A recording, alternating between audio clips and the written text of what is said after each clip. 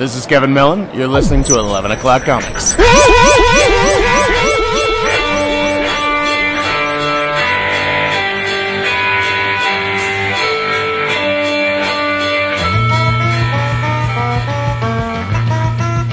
Oh, back again. There it is.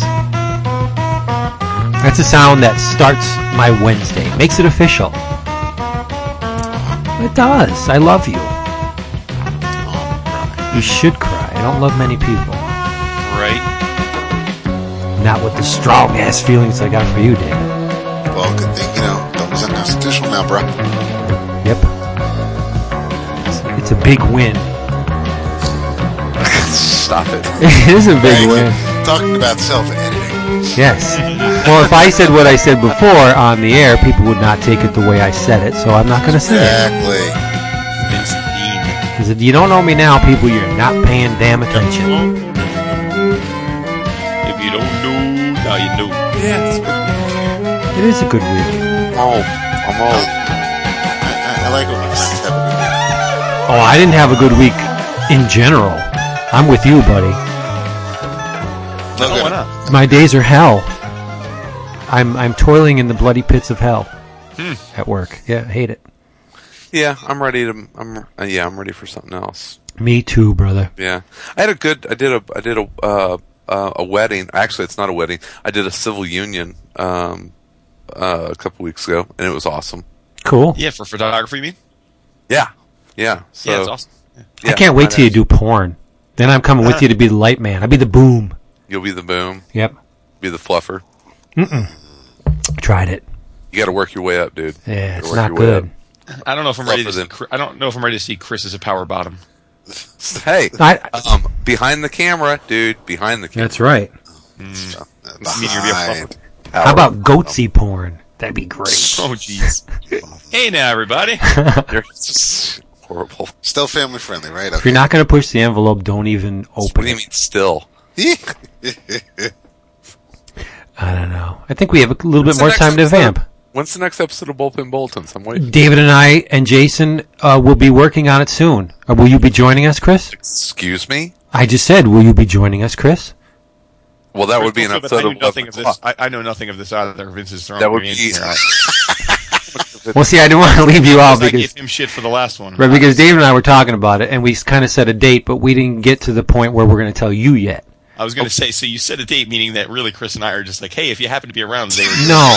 Because if it's three of us doing it, that's an episode of 11 O'Clock Comics with one of us missing. Exactly right. Oh, I mean, you're making me feel bad now. But no, I'm making you realize that you shouldn't make a horrible, horrific mistake that's going to Bullpen bullshitins. really good friends' feelings. Well, there's that. Yeah. But you guys know that I mean, whatever I propose, podcast-wise, always includes you guys. It does. He said, fuck. You sound like my grandma. Hey, everybody, 11 O'Clock Comics, Do your episode thing. You do your thing. That's fine. Jason and I will go off and do something else. 270 damn one. And I'm Vince B. Counting down to the penultimate episode, apparently. Jesus. Why would you count down to the penalty? That is one of the most pretentious words ever. Penultimate. I love it. I don't like that word. Hey, it's so comic booky, though. It is.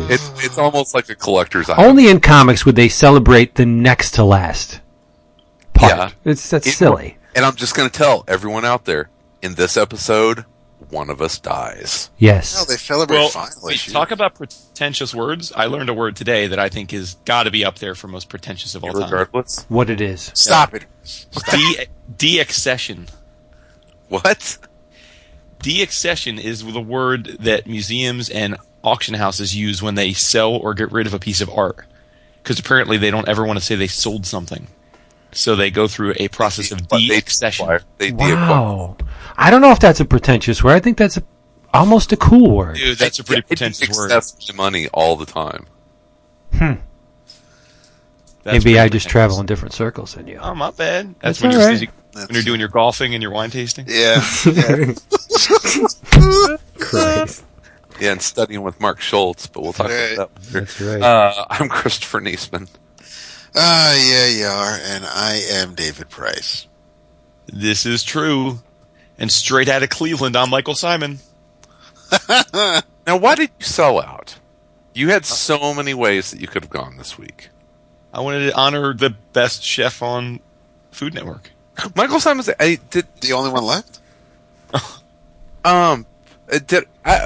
We talked about this. I ate his restaurant in Cleveland. You did not. I mean, we did not, but we ate at Lola a couple years ago. It's really good. But I was hoping for at least a Paula Deen this week. Sounds dirty, man. I can't celebrate people that are whack ass. You do it every week. I do not. You know, we talked beforehand that we were holding out for an Aaron Hernandez. I ate it at the Lola once, but she did not have what I thought she was going to have. Huh? The Lola. Oh, stop it. Lola. And you know who can cook you up a tasty, Oh, Jesus. tasty bowl of savings? No, he's not. He's Jason Wood. No, you're not. You're Jason Wood. And did you know who can serve you up a tasty bowl of comic book savings? It's Discount Comic Book Service, DCBService.com, where you, Mr. and Mrs. Comic Book Aficionado, can get your books at anywhere from 35 to 75% off. Massively discounted, straight across the board. Listen to this, from Archie Comics. It's the 1,000-page comics extravaganza. That's a lot of comics, boy. 70 years, 1,000 pages, cover price $14.99. Chris, what are they going to get it for? Wamba discounts. 50% off, which will equal $7.49 to you. From Archaea, it's the classic Space 1999 softcover, Everything That Was, written by Andrew E.C. Gasca with art by Gray Morrow and others. It's a compilation of all the great stuff from Charlton Comics, some British stuff in there, with new interstitial bits created especially for this edition. I know, I'm sorry. Cover price is $29.95. Your price $16.47. Last but certainly not least, it's a whole bunch of crazy from Jack Katz.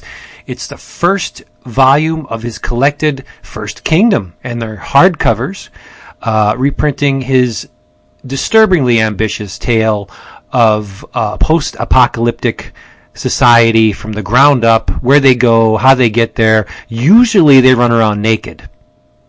This was not a typical 4-color comic book. This was outside of the Comics Code of Authority, like the Marvel magazine. So he could do whatever he wanted. It's not very dirty, but these are early men and women, so they don't tend to wear a heck of a lot of clothes. But it's drawn beautifully. It's in black and white. It's $24.99. You can get it for 45% off that for $13.74.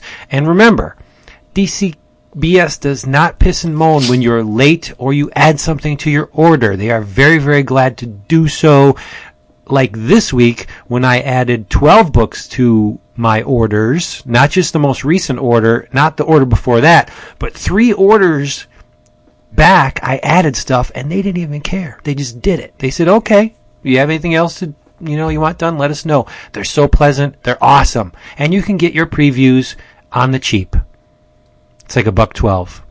$1.45. The digital app is not the greatest, but it works. Let's just put it that way. But you're saving a tree. DCBService.com. And if you are a first-time customer, the lovely David Price, who's going to tell you the code to put into the slot to get an extra 8% off your already massively discounted order. David, what's that code? That code is EOC8. Amazing. EOC8 gets you an extra 8. Go there. Save money. Don't be silly. DCBS.com. DCBService.com. I'm freaking trying to read my notes. Humana. DCBService.com. Just go there. Tell them we sent you. And they'll hug you. Yeah. Make sweet love to you. And then you should have a cocktail. A Cleveland steamer. Dude. Fucking Vince. Chris, what are you drinking? It's a family show, dude. Yeah, right. Cleveland steamer, Jesus. I had a big week I'm a little tired because we've been celebrating here in Chicago. That hockey stuff, right? We don't get this very often. You know, we had a nice run with the Bulls in the 90s. Every quarter century or so, we try and win a Super Bowl. Every century, there's a baseball championship. But twice now in the last 4 years, our hockey team has brought Lord Stanley's Cup to the Windy City, and so I am drinking to my Blackhawks and all of my Blackhawk brothers and sisters out there. So go Hawks! Woo! And I'm having some Knob Creek single barrel on ice just to kind of mellow things out because it's been a lot of beer for the last couple days. Amazing that it has the inverse effect, doesn't it? Mm-hmm. Just mellow things out. So yeah, it's been awesome. And I know Freaky Tiki out there. I know that your Pens went down to the Bruins, so we avenged them and took out the Bruins and all of the Toronto Maple Leafs fans out there. You know, I hope that we can have a moment of solidarity. We took them out, and to all of the people in Boston. And I know that we have a lot of Boston area listeners. Hell of a team you got there, and it was an awesome series. And every second was fantastic. But what a great Stanley Cup final. So wait a minute. Mm-hmm. Is our hockey team the Boston, what do you call it, like the farm team? Because our hockey guys are called the Pens. Well, it's probably Pittsburgh. Yeah, the Boston Bruins, buddy. Boston Bruins. Oh. Who beat the Pittsburgh Penguins. Oh, so that would make sense, right? Pittsburgh. Yeah. Okay, gotcha. But you're closer to Philadelphia, right? I am. So there's probably a lot more Flyers fans, I would say. I like hockey. I do. Well, what are you drinking? Go. What do they play on when it's frozen? Slush. That's what he's drinking. I'm drinking Pepe Mac. Yeah. How about you, Jason? I'm saving up David to pick me up. I am drinking the nectar of life, otherwise known as Wada. You know, Jason, I think about you every day anymore. Well, more than usual, because I have taken a shine to the Diet Dr. Pepper. My man. And every time I open the bottle like that, I think Jason will be proud. Yeah, boy. Yep. It's a tasty damn drink. That's my dog. I know. David, help me out. 2 Vines, Merlot, Cabernet. 2 Vines, 1 cup.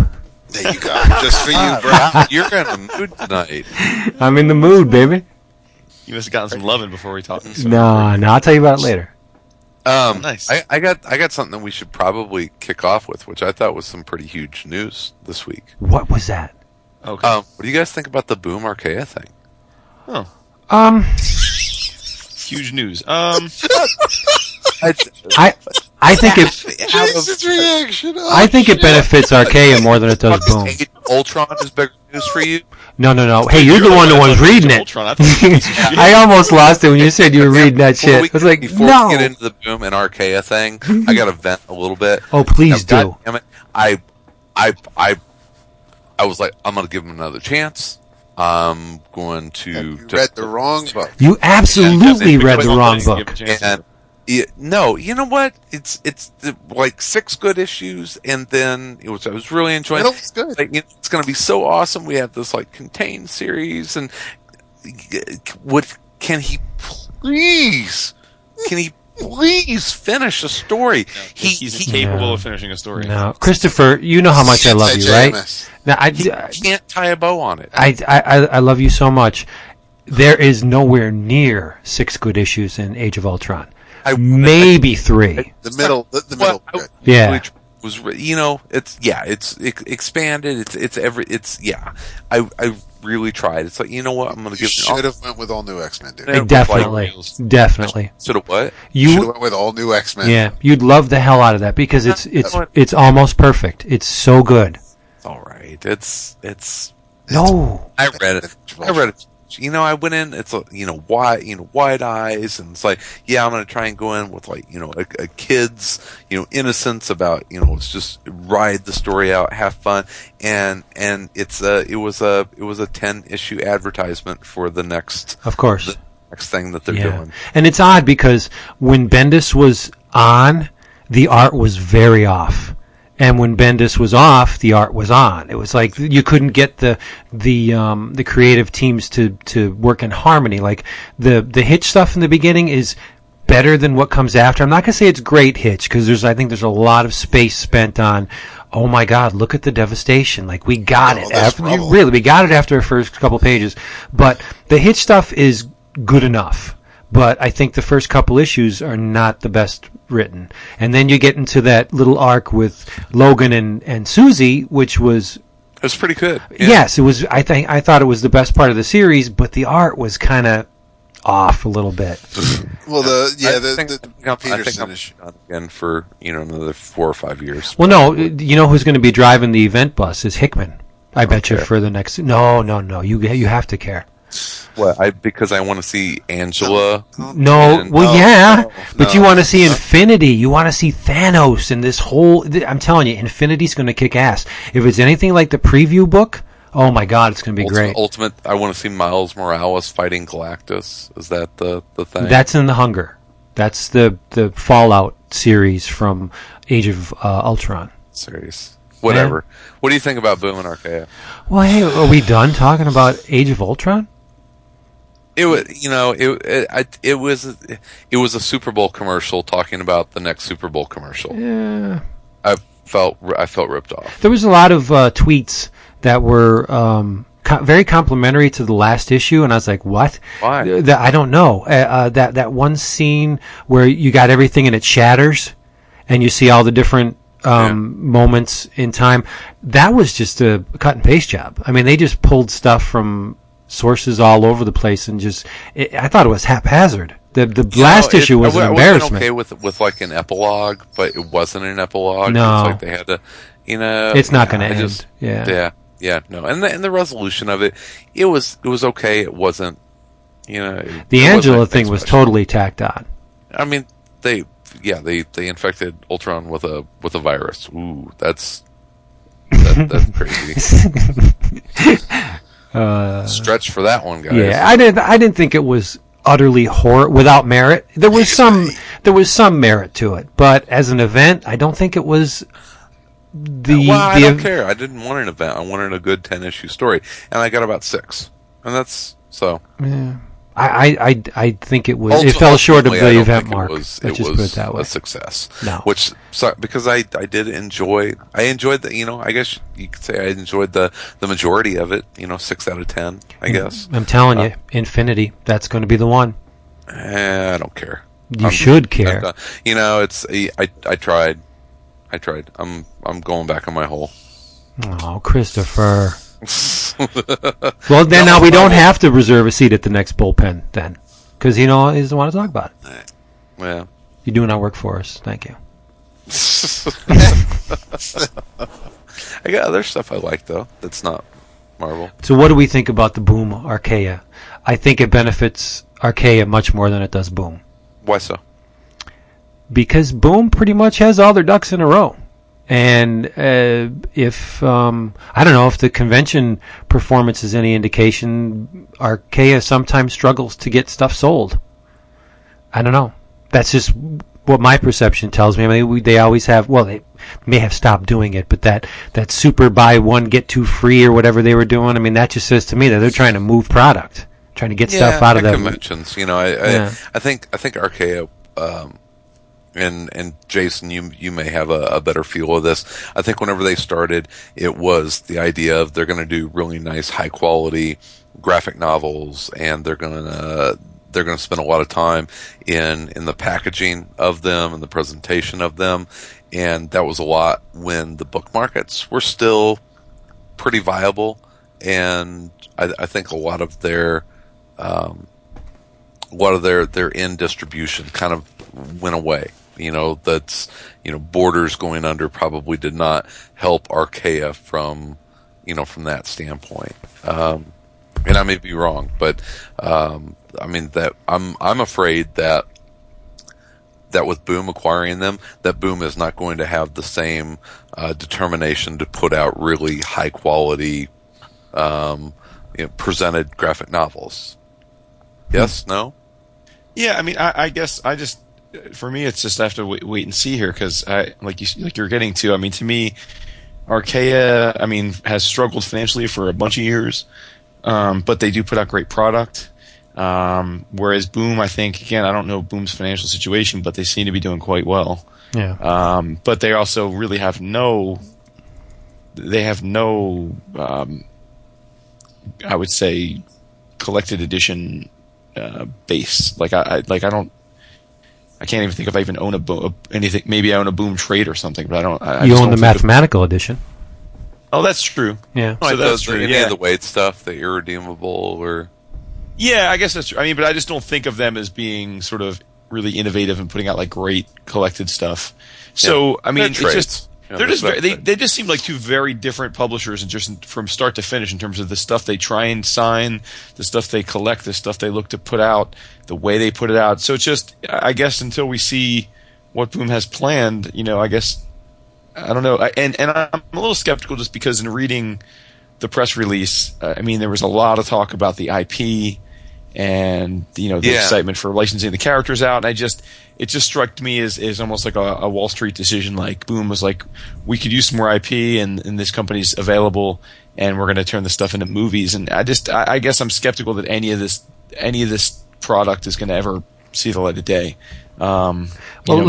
Maybe they'll, I know there's Two Guns is coming out. I know that's supposed to be a big deal because it's Boom's first, but I mean, that movie has Bust written all over it. So I don't, it's like with Rucka's Whiteout and stuff. Like, I mean, it's not at all condemnation on the underlying work that comes of it, but, or like the Surrogates, but these movies, even when they get to actually be made, they're often not the financial boons that they'd hope for. So I don't know. I mean, I guess I expect that it'll be a non-factor unless the only thing that could happen is I worry that Boom is going to sort of abandon the really high quality art house production quality of these collector editions. Yeah. If they do that, that's going to bum me out because I mean that's the thing I love about Archaea. you and me But both. if you're looking at Archaea with an eye to IP, what immediately jumps out at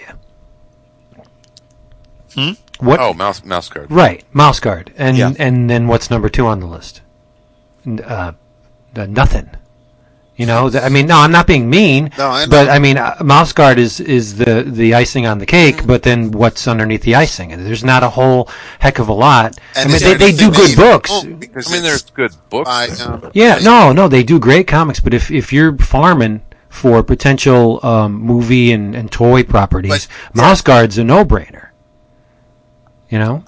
It's just that, well, where do you go from there? Yeah. Yeah, well, I mean, I don't know if I agree with that, just because I think the thing about Archaea is they have a tremendous amount of I think, really unique IP that could make some very interesting movies and TV shows. Because I think they benefit from the fact that it doesn't have a brand. I mean, it's the works can stand on their own, and you could actually make pretty interesting stuff of it. But Well, that's why you're the analyst and I'm just the pretender. No, but I mean, to your point, like Secret History could be a crazy good TV show. I mean, Sure. Rust could be great. I mean, Tale of Sand, it'd be a little weird, but that's one of their other bigger. Yeah, but those are the ones that they garner the cult audiences. Those things live forever. Yeah. No, I don't know. I guess getting back Critical Millennium would would be cool, too. Would they be able to do anything with Killer or Cyclops? Because Oh, they don't Killer. own Killer that, could be right? awesome, right? I mean, but they don't. Is there an agreement with them with the creators? Because that's a French book, so I don't know if. yeah, I don't know.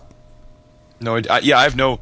Look, I don't profess to have any clue as to what the licensing rights are with these things. And I mean, I know that Titanium Rain by Kat Roca and I think Josh Finney, is it?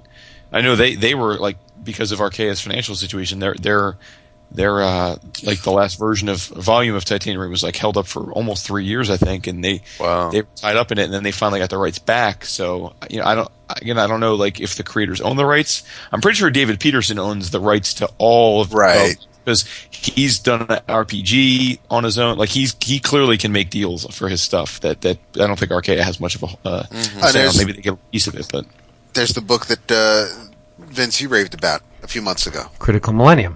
Right. Yeah. yeah. But I don't know. We'll see. I mean, look, like you said, Vince, I think Boom clearly seems to be a well-run company, right? And that's something Archaea has needed. I mean, I think Archaea has had a really good eye for interesting content, but they don't seem to be able to scale their business well. So maybe it's a good fit. Who knows? Yeah. Now, speaking of Boom, while we're on the subject, right? You never, and this is rare, so I'm hoping, I'm in fear of the answer I'm going to get. You didn't comment on the first issue of Regular Show. Me? Yeah. It's because I haven't read it yet. Oh, really? Yeah. Number 2 came out today. What are you doing? You're dragging, buddy. No, I do.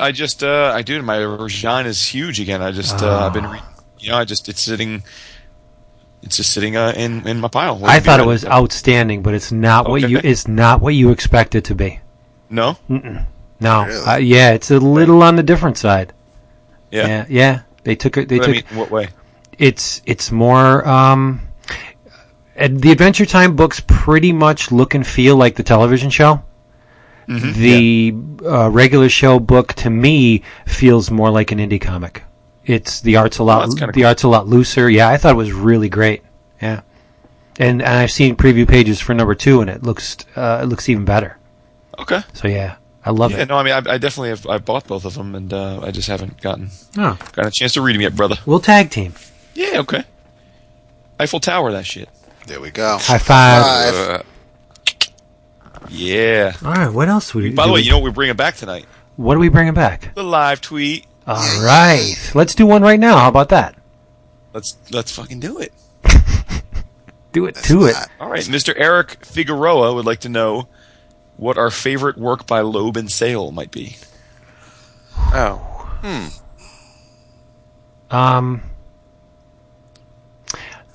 Wow. I really like For All Seasons.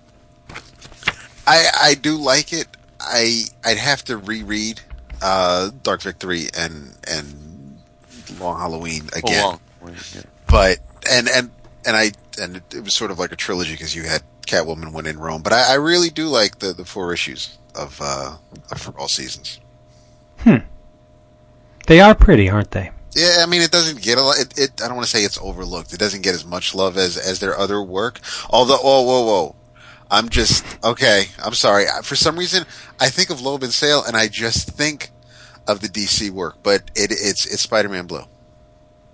Oh, okay. That's what I thought you were going to say. No, you're right. You caught me. No, that is my favorite. Yeah, not as much. Hulk Gray is, no, Spider-Man Blue. Okay. Captain America White. Oh wait, no, that was just zero. Yeah. Did that Wolverine Gambit? Is that still coming? I don't know. Jason, I like the Wolverine and Gambit thing. No, I do too. Yeah. Well, for me, it's Long Halloween and it's not close. But I say that because I actually haven't. I'm not a huge fan of the combination. Okay. So. I thought Long Halloween was very aptly titled because it went on far too long. Yeah, I can't say it's not, but to me, this is like the best house in a bad neighborhood. I've not liked any of their Marvel work, which I know is probably shocking to people. And I haven't read the Catwoman book. I haven't read Dark Victory. I did read When in Rome is good. Yeah, it is. Challenge of the Unknown. Come on, I mean, really. So, Jeez. It's Long Halloween. Back up. What? Their version of Challenge of the Unknown. Yeah, he's not talking about the Kirby stuff. No, I mean their Rein it in, bud. The Loeb Sale version. I got to go with Hulk Gray as my favorite, just because it's my boy Hulk, and it's big. It's large. I just like it. I'm not a fan of the Batman stuff. I don't see what the attraction is. I like Long Halloween. It's kind of a mess of a story. It's more of Sale than Loeb on that one. Oh, across the board, all of the books, with the exception of Captain America White, are pretty. I don't think Sale's heart was in White at all. He must have one issue that he did. You mean? Yeah, I think he was. Wasn't he working on Lost when that came out? Full issue. It was. He was doing some Lost stuff. Preview shit. Yeah. I think you're right. Yeah. Sad. Yeah, but the Batman stuff is beautiful. It's nice to look at. Oh, speaking of because you just mentioned was he working on Lost at the time? I recorded I watched the pilot, the first episode of Under the Dome last night. Oh, damn it! I forgot. I'm not gonna say anything. Yeah, because my DVR screwed me, so it's recording. Oh, it's recording the replay on Sunday. Awesome! I didn't know they were going to replay it. That's smart of them. What? Did you like it? Did I? Well, no, I don't want to. Yes. Yes or no?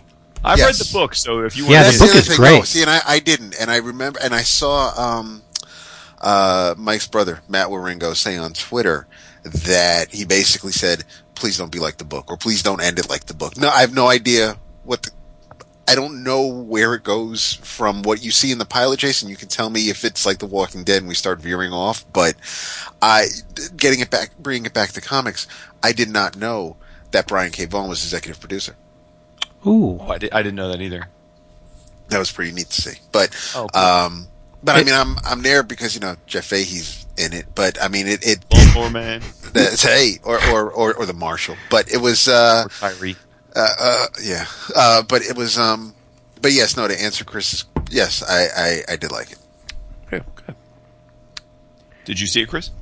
No, but I plan on watching it this weekend. Me too. Cool. I'm hearing good stuff about it. Speaking of TV shows, David, I wish that I had watched as much Arrow, last week as I had this week, because I'm loving that show right now. Awesome, bro. Do I have to put it in the friggin' show notes? I'm about 8 episodes in, and it's shaky really, at first. It's really fucking good. It really is. Really good. Yeah. And it's walking a very fine line of trying to be kind of realistic, but little nods to the comic book back. And you see who's involved with it. I mean, it's Guggenheim. Yes. Which is, it's Mark Guggenheim, and that guy he's a really good writer, and TV is his chosen medium, and it's showing kind of how he's able to mix his very good comic book knowledge and being a comic book writer and bringing it to TV. And, Johns is in there, and Andrew Kreisberg. So, I mean, there's a lot of comic book names that are involved in it, but it's doing exactly what Smallville was never able to do. And that was, stay away from this uber cheesy, teen soap opera part of it. I mean, yeah, there's soap opera parts. There's romantic interest and that kind of stuff. But you know what? That stuff is in comic books too. And wrestling. Every episode, he kicks someone's ass, and there is an action element to every episode, and it's really, really smartly done. And each time you think it's going to zig, it zags on you. Yeah. There was kind of a Merlin, red herring. I don't know if I want to call it a red herring, but that you thought it was going to go one way with, who his arch nemesis is, and then it kind of zags on you. And I was like, okay, that's cool. And the supporting cast, but it serves a purpose. No one's really annoying. Diggle gets a little preachy. Yes, he does, but he has to be the grounding force. He's got to keep him grounded. But you'll see, even Diggle gets a little blinded at a point. It really. I heard that there are. I was talking to Sal about it, and he said that just wait, just keep watching. That there are a few things that happen that really kind of turn it on its ear. So don't. Yeah. Basically, what he said is don't feel comfortable in your assumptions about things. Yeah. That things do change, and they will turn things around on you before you know it. So yeah, I'm absolutely loving it. I think it's awesome. And I mentioned it last week, but they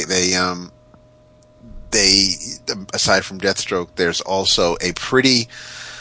I think the only time it really kind of gets, I'll say, comic booky, is with the Deadshot character. Okay. Well, where I am, he is dead. Okay. So Spoilers.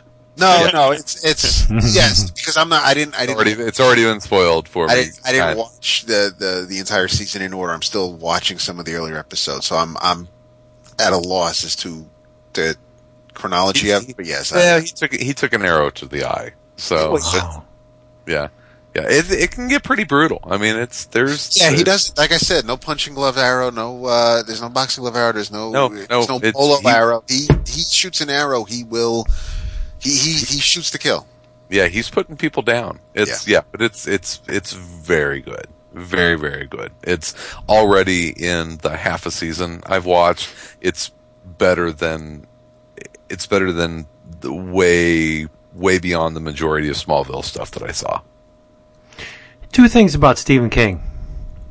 Mm-hmm. Number one, I find it really incredible that the man can still write great books this far into his career. Under the Dome is one of them. Do you agree, Jason? Absolutely. Yeah, absolutely. It boggles my mind. How long ago did the book come out? 2009, maybe? A couple years ago, yeah. Yeah. And two, there's only been one person who ever changed an ending of a Stephen King book for the better. Oh, is it the Mist? Frank Darabont. Fog? Yep. The Mist. That ending. Oh, really? That ending bests the way King ended it. Immeasurably. Did King even mention that he appreciated, or he? I think he approved it. Yeah, I think he pretty much did. Yeah, but that's a great movie, and it stars the Punisher. Yes. Yep. So brutal ending, but great. Like it a lot. So yeah, you could see a lot of Walking Dead. The first episode in The Mist. Really? Yeah, it's kind of got the same approach. It even looks a little bit similar in the way the shots are all blocked out and stuff. So yeah, Frank Darabont's great. Mm-hmm. He's the man. I like him a lot. But anyway, let's do some comics. I'm sure you guys have read something this week. What are comics? Yeah, that's right. Comics. Let's talk. Yeah.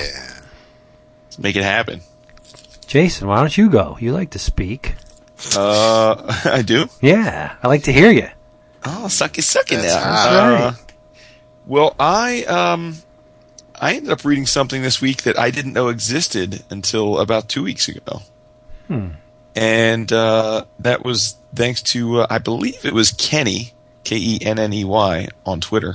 I'll have to double check that. If it wasn't Kenny, then I will give a shout out to whoever it actually was next week. But someone replied to me on Twitter with a picture of a book that had just arrived for them to read. And it was a stunning cover to a book that the cover read Mobile Suit Gundam, The Origin. Oh, you Volume bastard. 1 I read that Activation. too. Yoshikazu Yasuhiko. Nice. And I didn't even know this existed. But after he sent me the pic, I immediately went to Amazon and saw that it came out from Vertical. Yeah. Not Vertigo, Vertical. I'm pre-ordered up to book 5. Well, okay, I was going to say the second one just came out. Oh, really? Yeah. Nice. But so I ordered it from Amazon, got it, and read the entire thing in one sitting. Tell me it's not awesome. It is stunning. I know. It is absolutely stunning. And so, for those that don't know, and I'd be surprised if there are many, but Gundam is in the sort of the pantheon of like the mecha the mecha anime that have ever existed. Some would probably say it's the mecha, but whether you want to do that dance is irrelevant. But it's a cartoon started in 1979. You're doing your research. Look at you. I know, right? By a gentleman named Yoshiyuki Tomino, and it was wildly popular and still is. But I mean, in terms of, as far as I understand it, back in the day in Japan, it was one of the most popular things ever on Japanese television. Yep. And it spawned, as people no doubt know, because if you get a previews, you probably see every month or something. It has spawned 3 decades of licensing and toys and statues and all measure of mimicry and homage. So it's a hugely popular base of culture, and I had read a little of it over the years, or seen a little bit of it, I should say. But admittedly, it's not something I was really well versed in. But I think this is really smartly timed on their part to re-release these in this version because of Pacific Rim. So I was just gonna say, yeah. I don't know if that had anything to do with it or if it's just serendipity, but I really think it is really aptly timed. So the manga that I guess Vince and I both read actually came out later. It came out in 2001, and it was serialized in a magazine called Gundam Ace.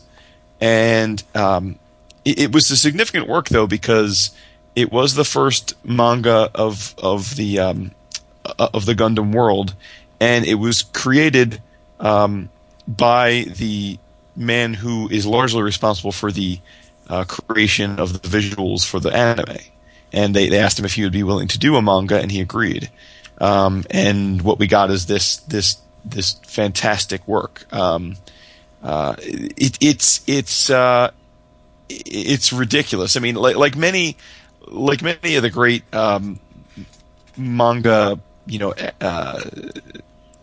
pioneers, this is just stunning. I mean, the technical intricacy, the storytelling, the pages are just so dense and chock full of emotion. I mean, the human characters just have these fantastically, overexpressive faces, and it's just great. I mean, it's by now, it's funny, like there's some tropes in it, right? Which is, the young angsty teen ends up in a suit and he's the hero, and that's happened in lots of things, Robotech and this, but the point is this was the creator of that trope. This is like that trope has been born out and redone a million times because of this work. And this first volume takes you through the introduction of the Gundam suits, and the introduces you to the main protagonists, takes you all the way through the first battle with the Zaku, and then you're introduced to Char,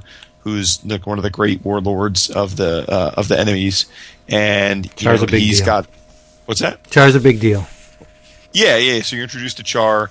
You're introduced to the fact that there's probably some backstory between Char and one of the female protagonists of the book, and you're just seeing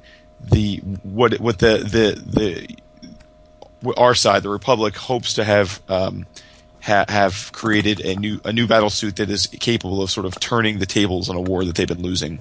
Essentially, what's become a galactic civil war that's been going on for a long, long time.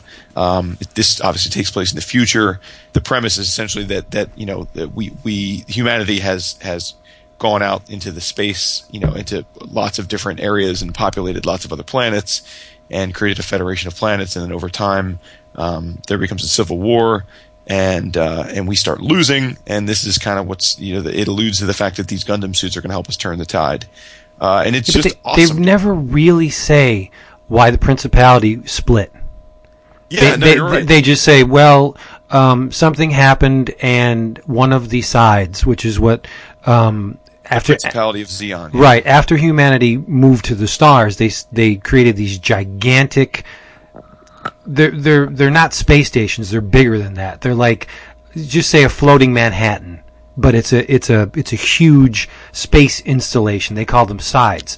And when this begins, I think there's 7 or 9. It doesn't really matter.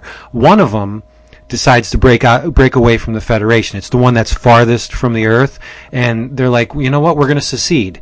But they never really say why they secede. Right. And you're left wondering. I mean, if you've had you read this before in its other forms? No, not this one. No, this is a really smart way to start it because it's one of the more mature Gundam arcs. Usually, they'll fixate on teenagers in some respect, and they're very attractive teenagers, and they're all vying for some kind of position within the Federation. And it's a lot of the times it's more soap opera. Like Gundam Wing is disturbingly soap opera-ish, but the mecha are gorgeous. All the designs are just top notch. but this one is more Robotech than Gundam. It really is. Like, just the political machinations that go on, and you get the military moves and the grand gestures and the battles and stuff. I would describe this more towards Robotech than Gundam. I mean, it's obviously Gundam, but I'm just saying the maturity of it and the focus is more away from the teens and more towards the war, which is great. You know? Yeah. Yeah. Well, there's some back matter essays and the like in the end of the book, and it explains that when they did this, that they actually did choose to, number one, tell a little bit more of a linear story than the anime did, which I guess jumped around, and then also in this he did punch up the backstory in terms of the military process and the procedures, and fleshed out some of the characters more than we ever saw in the anime. So yeah, I mean, I can't say enough about this book. I mean, it was like I said. I mean, it's 400 and some odd pages, 444 pages that I read in literally one sitting. And I didn't even know they had 5 volumes announcements. But like I said, I know the second one just came out this week. And I guess they're going to be putting them out fairly quickly because this one just came out in March. So yeah, and in typical Japanese fashion, when these things are serialized, they tend to color the first, say, 4 or 6 pages, and the color pages in this book are just gorgeous. Very loose, almost watercolory color treatment. And when you apply that to mecha and spaceships, it looks really cool. And another thing, just the way the mecha are drawn, you tend, if as an illustrator, if I'm drawing a piece of machinery, you tend to hardline it because it is a piece of, iron or steel. It's got very rigid corners. It's very geometrical, but the way these mecha are drawn, it's almost gestural in some spots. The illustration, the lines are beautiful in this book, and they're not forced at all. They're very loose and just they're deliberate, but they're not forced and not rigid. It's just a very nice illustrative way to do it. And I read the thing twice, and I'm so glad that I bought it because it's a hardcover. If there was ever a Gundam series that I would want in hardcover, it's this one. I mean, I have a lot of Gundam comics, but this one is just really special. Well, that's the thing. I mean, yeah, these are. I think the dimensions they're a little bigger than digest size. It's but smaller than sort of a typical comic. But like you said, it's beautiful hardcover, and the cover's stunning. You can go on Amazon and see the cover, or go to Vertical Inc.'s website and see it as well. But yeah, I'm getting them all. I mean, it was great. I'm dying to get the next one, which I ordered from Amazon today, just to hook it up. Now, I should say it's this work itself is by Yoshikazu Yasuhiko, and I hope I'm not butchering that name too much. But my understanding is he was one of 2 guys that were in charge of the visuals for the anime and creating. But he was, interestingly enough, he was the guy that was credited with creating the vast majority of the Gundam universe, but he was not the guy that was in charge of creating and designing the mecha. That was actually by another gentleman whose name escapes me right now. Kunio Okawara, Okawara. So it's kind of it's interesting, just because I think that Gundam is so. When you think of Gundam passively, you think of the suits.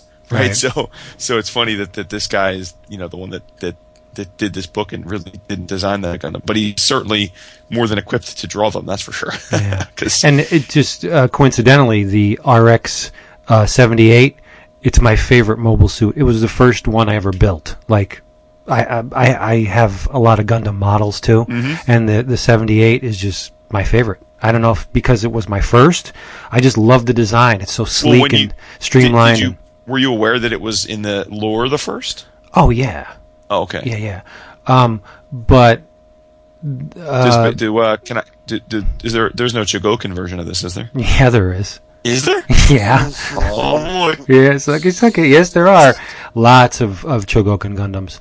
They're not completely die-casts. They're the Maybe the skeleton and a couple plates will be die-cast, but for the most part, I mean, they're Chogokin. But the first couple chapters in this book are intense. So what's the name of the book? Mobile Suit Gundam. The Origin. Volume 1. Yeah. Activation. Activation. Yeah. Yeah. The It's $29.95 cover price. It's a hardcover. Oh yeah. Yeah. Oh yeah. No, it's a hard. Yeah, these are beautiful. I don't want a hardcover. Oh no, you gotta have a hardcover. Really? Yeah, this stuff is worthy of the format. That's some pretty. And how many of them are going to be? Oh geez, they're up to 5 in the pre-orders, which means I would say there's going to be at least 8. Yeah. Well, yeah, I don't know how long I honestly don't know how long the series ran. Right. I hope it goes friggin' 20. And it's really good. It's very good. Dude, it's awesome. I'm not I'm gonna give you guys now hold on. I'm giving you the Bendis treatment on that. All right. It was like 3 years, and I was like, you know what? I'm gonna come back. Whoa. Try again, and make your decision after I bring my thing to the table. Really? Yes. Now I don't know if this is analogous, but I'm looking on the website, and it looks like. Do I have to read it backwards? No. Yeah, yes. Yes, you do. Backwards and right to left. So, yeah, Vince, there are the 5th volume that there's been 5 solicited or named.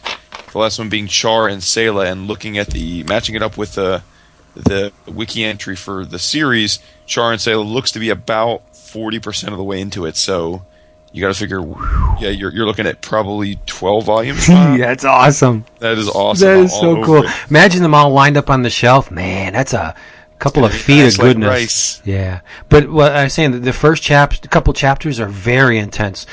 Char sends a boarding party onto one of the sides because he like ninja style. Yeah, and they infiltrate which is cool. Well, you got these gigantic like building sized robots that are like stealth and like sneaking in trying to be ninjas. It's almost a race against time because the Federation has these 2 mobile suits. Well, you don't know that there's 2 of them, but I mean the Principality doesn't know that there's 2 of them. But they get in there and they're so massive they have to be transported on these gigantic flatbed rail cars.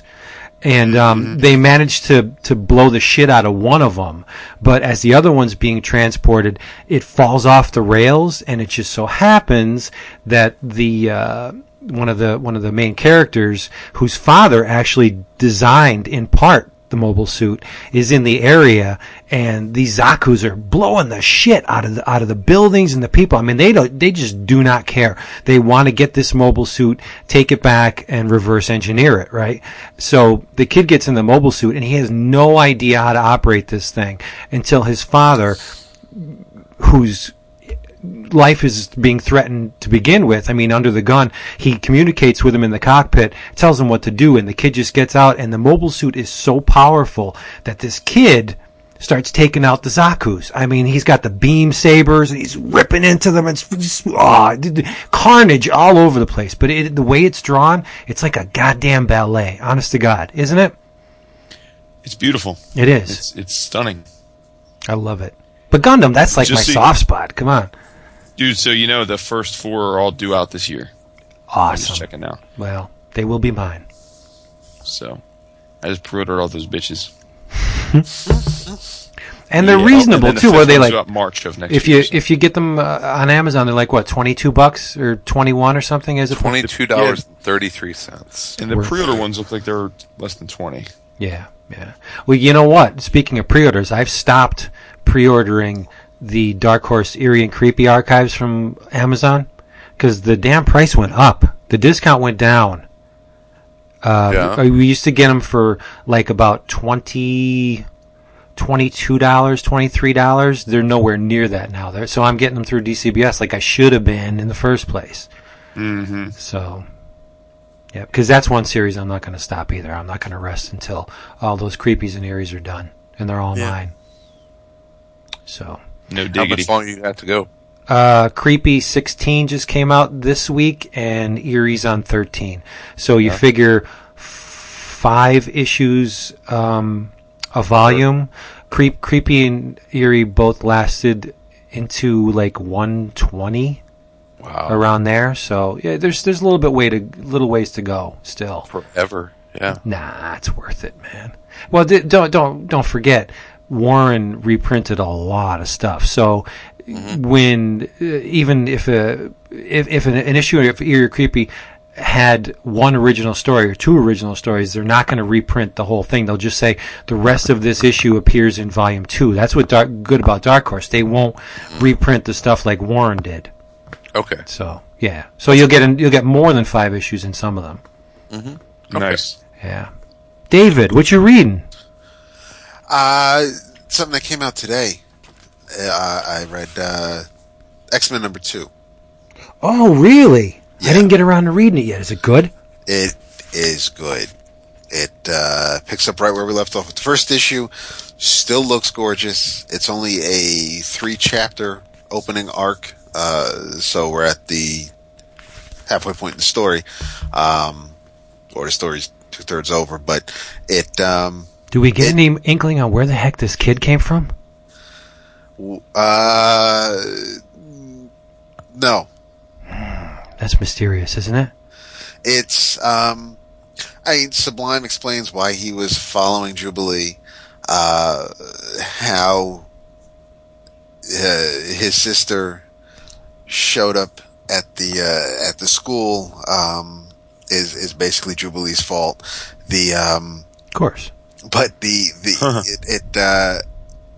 a lot. I mean, I almost thought it was double sized by the time I was finished with it, because a lot happens at the beginning of the issue, and then and there's like a little bit of cleanup, or the team has like I wouldn't call it a breather because of what they're doing, but between the first act and the last act of the book, but it's still good. I mean, I'm still all in. It still looks great. It's still it's a pretty funky story, and yeah, I mean, I don't know every character that's in it when we're talking about the students at the school, but it's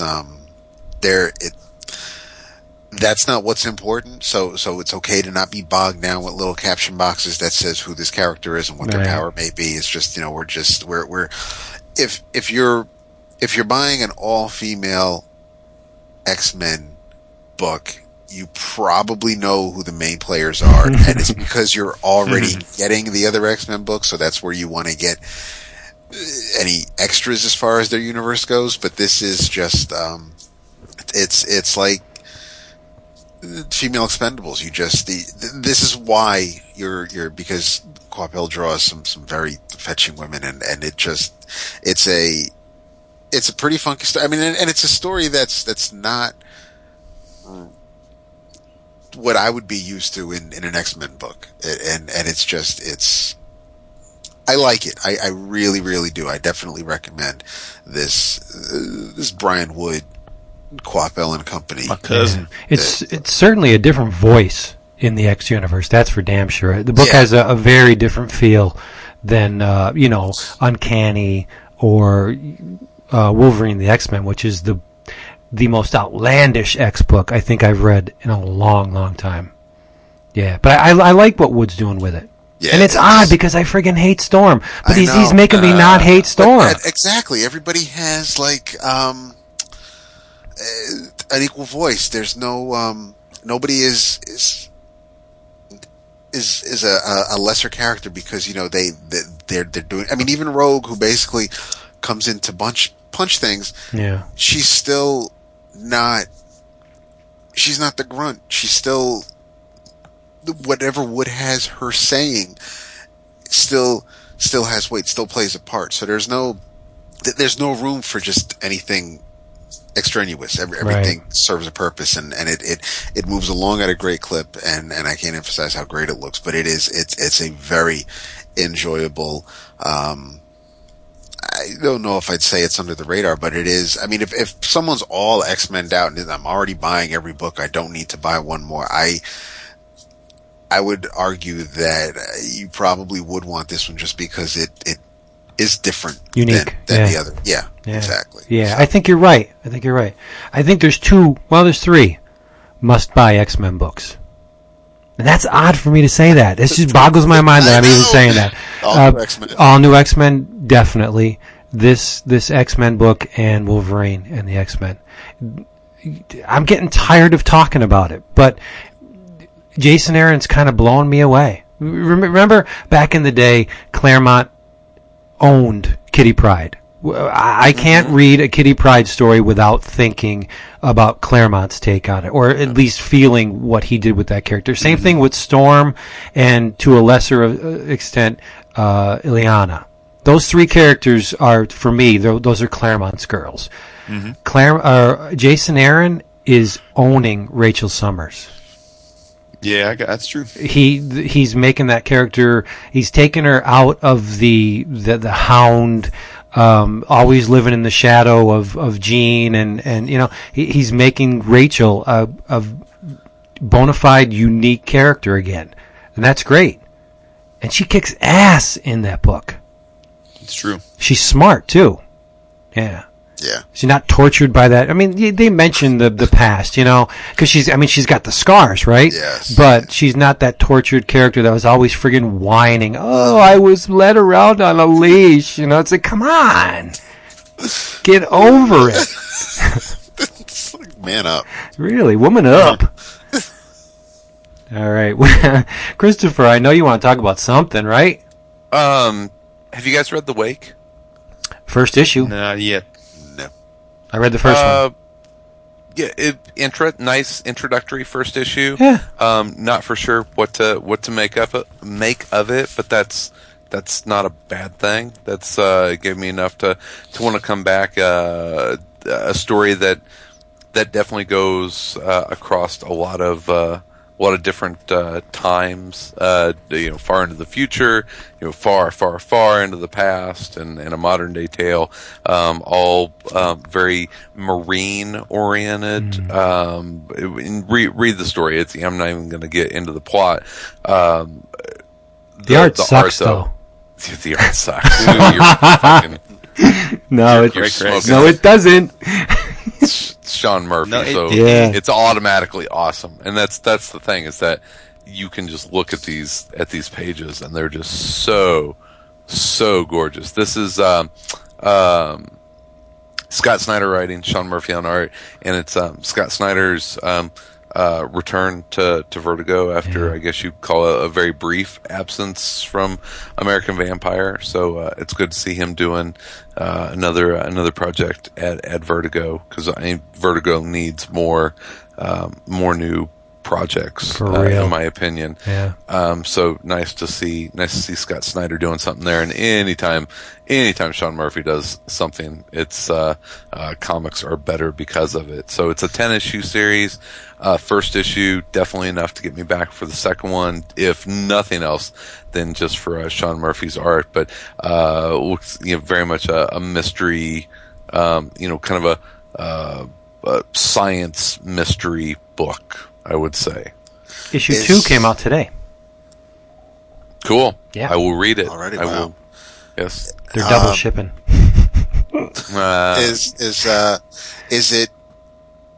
Is it American Vampire Scott Snyder or Severed Scott Snyder?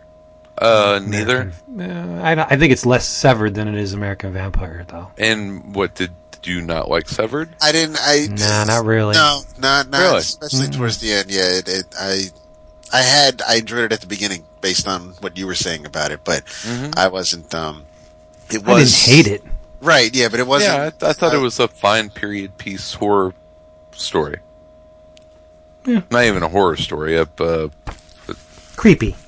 It was creepy. Yeah. It was a tension story. No, I thought Severed was fine. I don't think it's going to go in the pantheon of must-read comics. Yeah, right. Because when you say American Vampire, you're like, that. But at least, but it's not done yet. That's what I'm saying. Just based on the first issue you read, but it? But Severed wasn't Snyder's solo writing, so I don't know how much of his voice actually came through the book. But it's Snyder. It's Snyder's voice, but you're buying this book to look at Sean Murphy's art.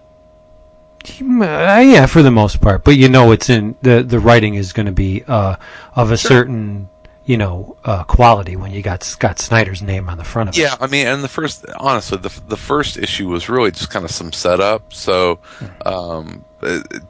we'll see what happens with. There's not enough there to judge yet at this point. I mean, the dialogue was fine, and yeah, the setup is more than capable. You're buying it to look at Sean Murphy's art.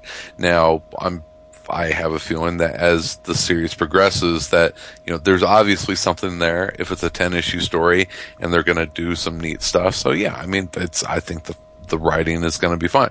We'll see what happens with the story. I'm not going to prejudge it one way or the other, but, it's a creative team that has worked together in the past, and I love their work on American Vampire together. So, I'm in.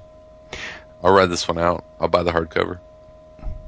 Oh, you'll buy the hardcover of this, but you don't want the damn Gundam hardcover. I just ordered it, bitch. Oh, look at you! Jason, I hope we don't. If I don't like it, you're back in the box. That's okay. I like it in the box. Mm-hmm. It's comfortable.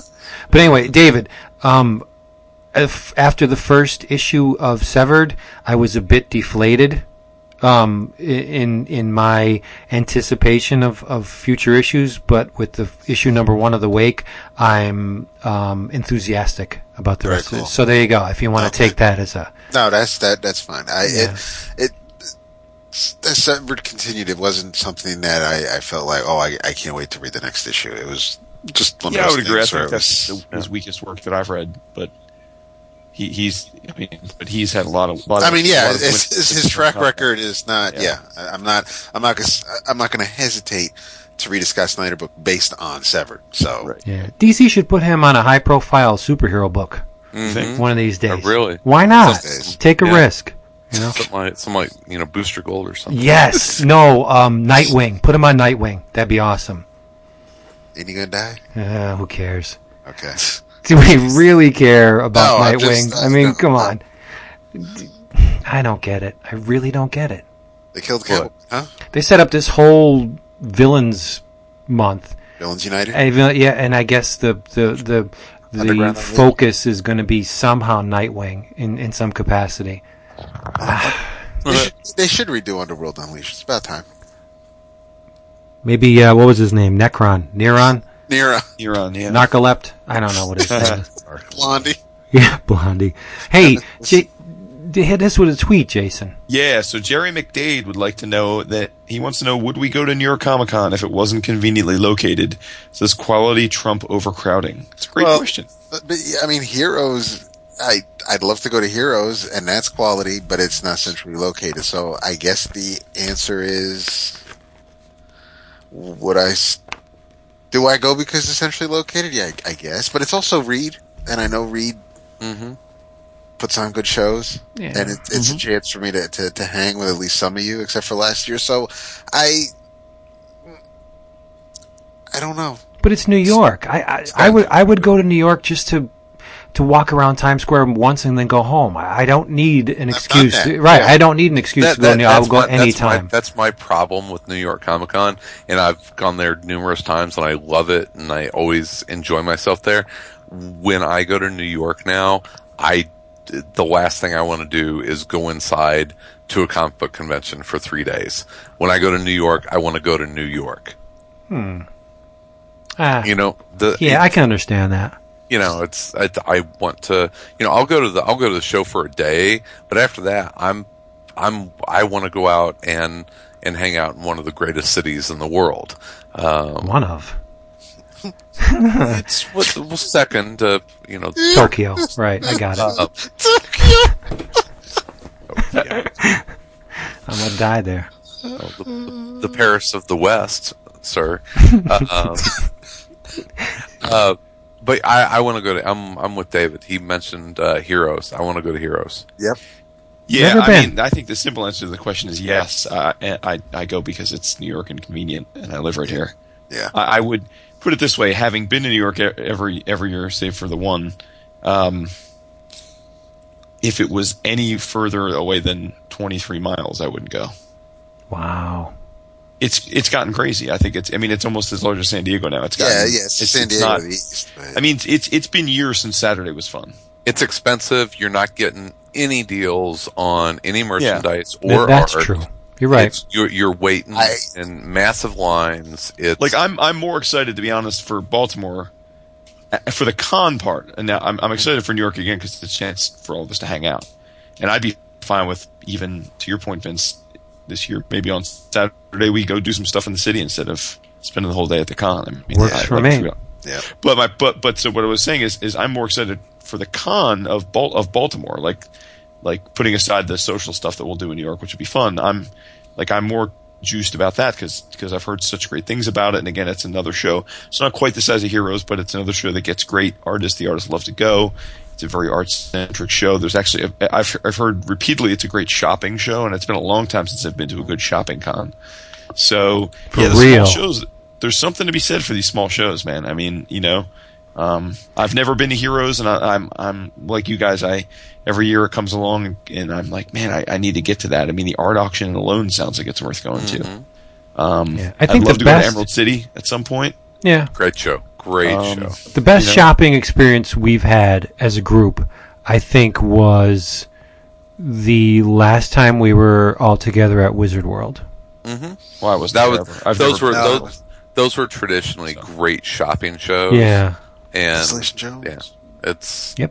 Yeah, it's just and maybe the first C2E2 was decent, but it didn't compare shopping wise to Wizard World. There were buys to be had everywhere at that point. Those Wizard shows, I mean, they were at their peak. Those were awesome cons because they were great shopping shows, but it was still a big convention. It was the Midwestern convention. I mean, and this was before New York, so it was, not that long ago, Wizard World Chicago was the second largest comic book convention in the country. Not that long ago.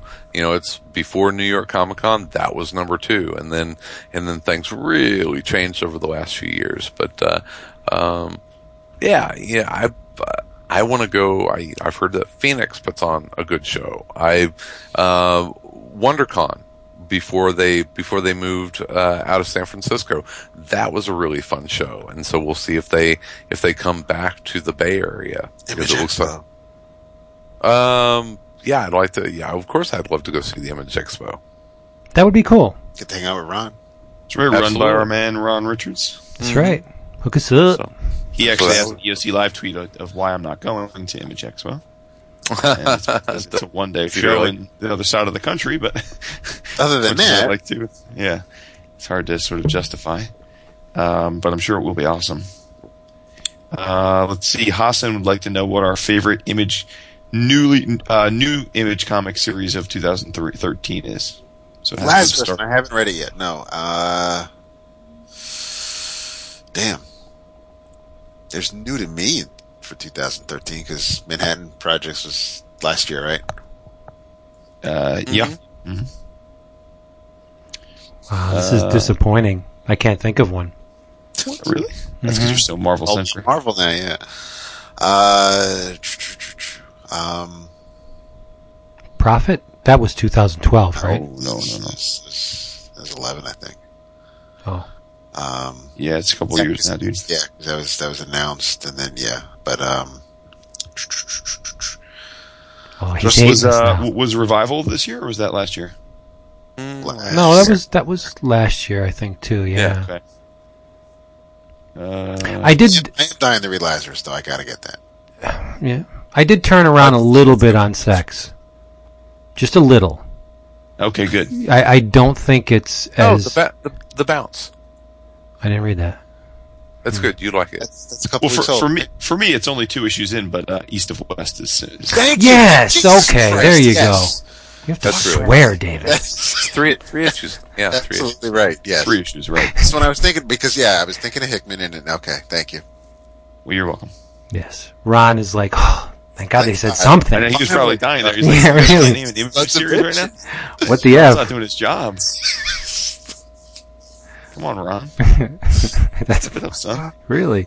Let's get some quality books out. Never.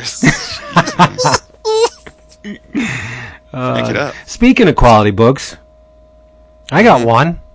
I didn't want to gang up the Japanese stuff, like hot on the heels of Jason. Well, to be fair, you didn't know I was going to talk about manga. I did not know. No, I didn't. I knew you were going to. Right. I read a brand new stateside translation of a work from one of my all-time favorite mangaka, and I talked about one of his books a while back, and I think a couple of you liked it. This is published by Viz Comics, but it was originally published in Japan by Iki Comics. It's a semi-autobiographical tale from the creator of Go-Go Monster. I think you guys read that, right? Didn't you? I didn't, but I think Chris did, and I don't think I did. You didn't read Go-Go Monster, Chris, when I was gushing about it? He also created Tekken Kinkreet, which is also known as Black and White, number 5, and a whole bunch of other books. It's Taiyo Matsumoto. And the name of the book is called Sunny. Wait, no, which one? What were you asking me? Go-Go Monster. Go-Go Monster. Good, no. Okay. No. All right. This is published in, I think, 2 formats, because I have a hardcover of this first volume, and I believe there's a softcover version available too, as well as digital editions. But this book kind of exists in this eerily similar, same but kind of different universe as Go-Go Monster. I mean, it focuses on kids again, and it takes place predominantly in this Hoshino Children's Home, which is a repository for these cast-off and discarded children. Oddly enough, though, the reason why I said it was semi-autobiographical is because Matsumoto's childhood was spent in similar conditions. He was bounced around a lot like these children. So you have a group of kids, cast-offs, in a home, and you're thinking, well, why is it called Sunny? That's certainly not a sunny outlook for children to be put in a group home, essentially, but I'll get to that in a little while. Matsumoto's pretty sly because the cast is large. You got a lot of kids running around. So how does he introduce all these characters to the reader? Well, he does it through this child named Sei. This bespectacled kind of introverted kid who we get to see his parents actually dropping him off at this kid's home. And the kid has a baseball hat on. He pulls it down kind of low, and he's got glasses on, and he just has this look on his face like his whole entire world is being just stripped away. He's losing everything. He's losing his parents, and it's through this kid that we're introduced to the cast, right? So it's not all orphans. I guess. Is his last name what? No. You just derailed me. These kids are not all orphans. Like, they do have parents. It's just that there are various conditions with the parents that sometimes force them to put their children in this home. Like, there's a boy named Junsuke. This precocious little kid. He's got wild hair, long fingernails. His nose is always running. He's got this perpetually dripping snot down his face, and he's always like snorking at it. He's infatuated with shiny things. To the point where, like, one of the kids has a pair of chopsticks with this shiny inlay on it. He steals them, and he reluctantly gives them back when he's called out on it. But this Junsuke, his mother is, like, chronically ill and can't take care of her 2 children. He has a brother named Shosuke, a younger brother, who's always looking for 4-leaf clovers. Well, why is he looking for 4-leaf clovers? Because he thinks that the 4-leaf clovers are somehow going to magically alleviate his mother's illness. Like, if I bring these to my mom in the hospital, she'll get better, So, and that's largely, there's instances like that with every kid. There's a kid named Haruo. He is the bad seed. This mischievous, gray-haired, never do well in training. I mean, he's on the fast track to a street thug. You know what I mean? But he sleeps with a jar of Nivea lotion. because the smell reminds him of his mother, and it calms his nerves. And he's deeply infatuated with the grandson of the old dude that runs the place. Like, this kid comes, and he's obviously 20-something, so the kids look up to him, and this Haruo, I should put the right accent on there, right? Haruo is really attached to the kid, to the point where he spends like a lot of time with him, and he says, I can't wait to tell the other kids that you spent all your time with me. And the grandson has really no place to sleep when he comes to the school, so he bunks with this kid, and they're laying there, and he has the jar, and he's like, what's that, dude? He's like, my mom gave me this, and when I smell it, it reminds me of her. And he's like, well, don't you ever want to see your mother? I guess all the kids get the kids that are able to get one day a month to visit their parents, right? And he's like, well, can't you wait to go see your mother? He's like, nah, man, I'd rather spend time with you. He's like, really? You don't want to spend time with your mother? And the kid, who is wise beyond his years, says, it's too hard because I have to leave her. Yeah, I get to spend a couple hours with her, but it's almost like torture because I know at the end of those hours I'm going to have to let her go again. And it's the same for all these other kids. There's a kid named Kenji, an older boy. He's far older than the other kids, and I think he's kind of jaded and pessimistic because he's been there longer, right? He's experienced more of that kind of life than the rest of the kids, but he has more contact with his parents than the other children. His father's a stinking drunk.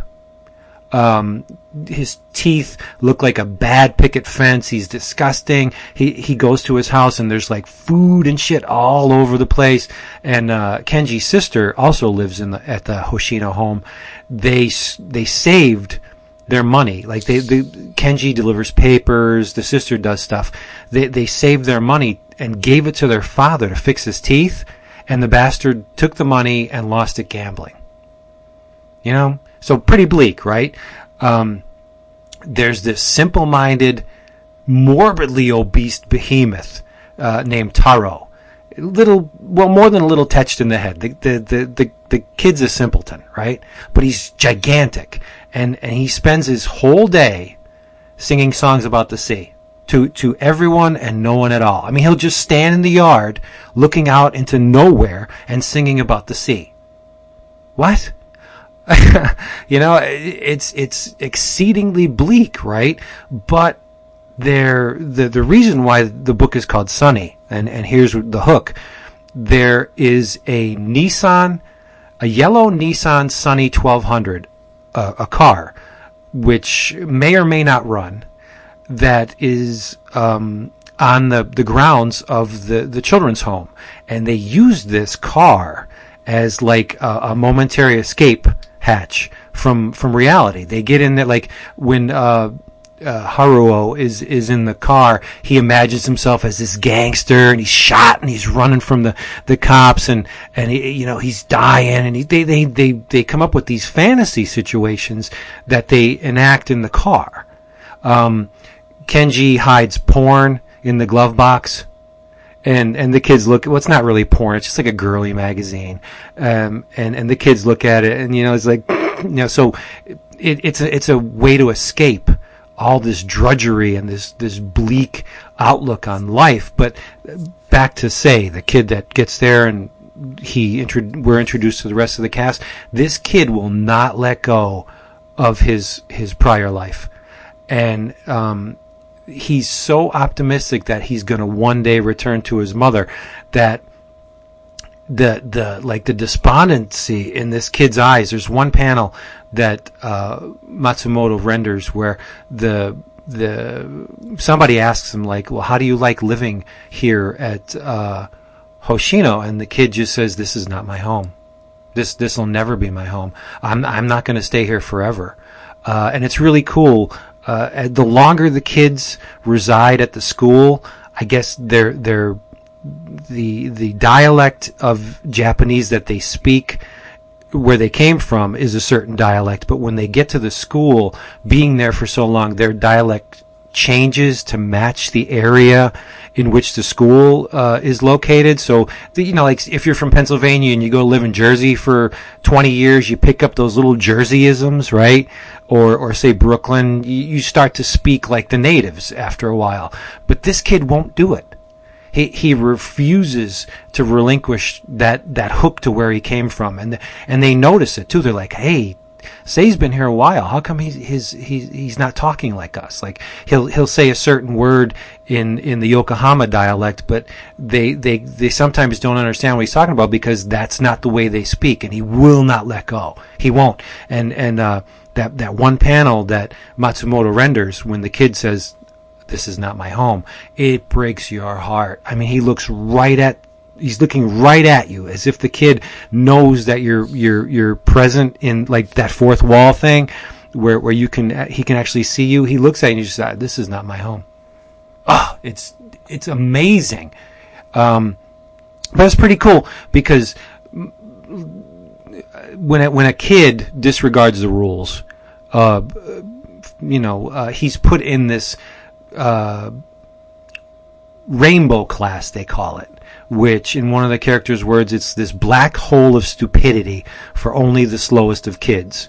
And so like when everybody else is in class, learning their times tables and fractions, like real world applications, the rainbow kids are drawing pictures or making like little clay figures, and it's usually Haruo that's in this class because he's just like he's a bad seed, right? Which is the reason why I say it's cool is because Matsumoto's number 5 series, which is awesome, features a rainbow council of characters. So and one of those characters breaks away from the council. That's the whole crux of the story.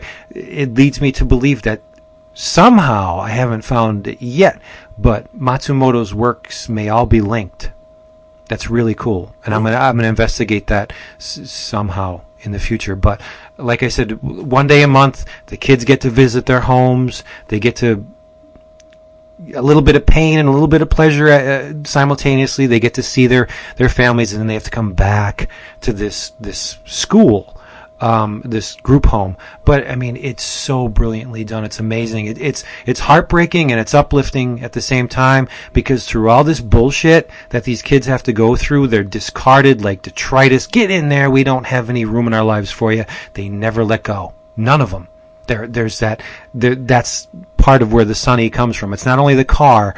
There's a ray of sunshine somewhere in all these kids' lives that they just will not relinquish. It's a great book. You got to check this out. Matsumoto's a master. He really is. The illustration style is just breathtaking. It does not look labored at all. It just throws down, baby. Beautiful brushy lines and gray tones, and it's just goddamn gorgeous. And if you're looking to break into manga, you want to try it out. No robots, no panty shots in this at all. It's a worthwhile read. Where's it going? I don't know. I don't know where it's going, but the journey of this first volume is worth it because these character portraits that Matsumoto paints, they're just amazing. You know these kids when you finish this book. It's great. Cool. Yeah. There you go. Sunny. I don't know how long I'm reading the Gundam first. Yeah, that's more action oriented. You'll like that. But if you're looking for like pardon me? No, I'm not. But everybody likes action. Hell, Pacific Rim's going to make a boatload of money.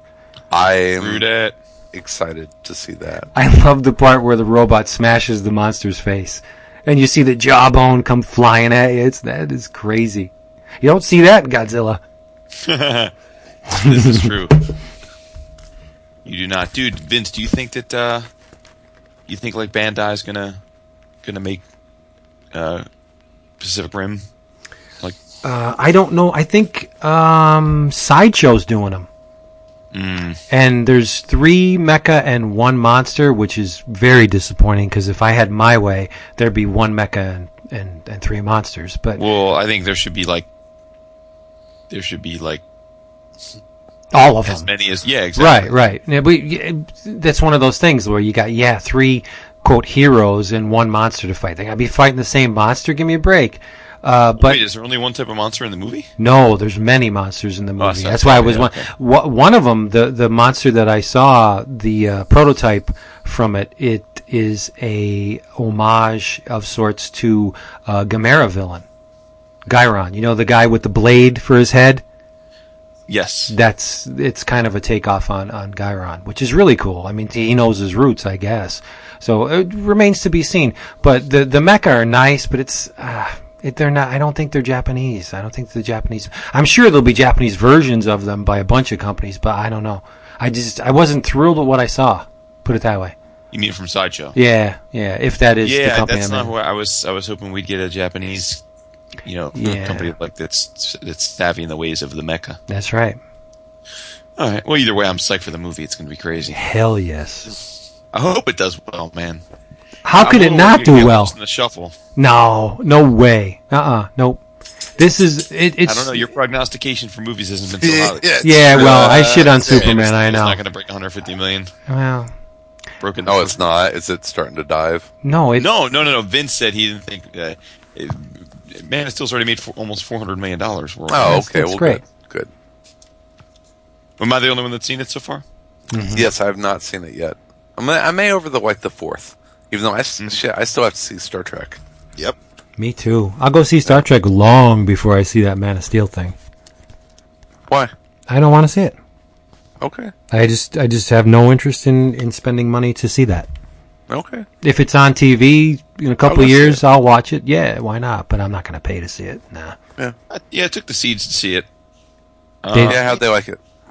They liked it. It's a little long. I have to say, I mean, as a dad who takes his kids to see these movies, this tendency to make all these movies like 2.5+ hours long is, I miss the, it's, a movie can be like an hour and a half, hour 45. That's okay. Yeah. I don't mind it when it's me going to the movies without the Right. kids. That you can make it 12 hours long. I don't Right. care. Well, But that's worth if I have to keep that boy in the seat for 2.5 hours, it's going to be rough. Yeah. Yeah. Exactly. It's hard for I me mean, to it's- stand and it's- keep 2.5 hours. It's a Superman movie. It's not a Lord of the Rings adaptation. That's true. I'll tell you what.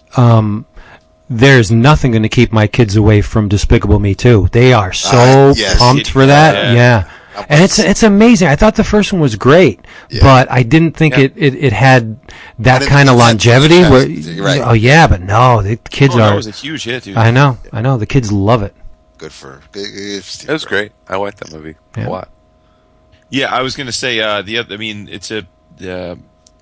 my kids and my wife are going to see Monsters University tomorrow night, and between that and Despicable Me 2, they're over the moon. Some of the designs in Monster U, they're really sharp. Yeah. Yeah. Well, it's Pixar. Yeah. Yeah, Pixar needs I think Pixar needs this one to be. Yeah. I feel like they've lost a little smidge of their mojo since this last go around. I think they need to. What, Brave? Yeah. I mean, the last few really. Cars 2 was an abomination. That was the first legitimately bad Pixar movie, I think. Yeah. Y'all pumped for planes? No, not at all. Planes. Planes. Cars 3? Now they're making the planes. Yeah. They're making a plane. Is it set in the same universe or? Yeah. Yeah.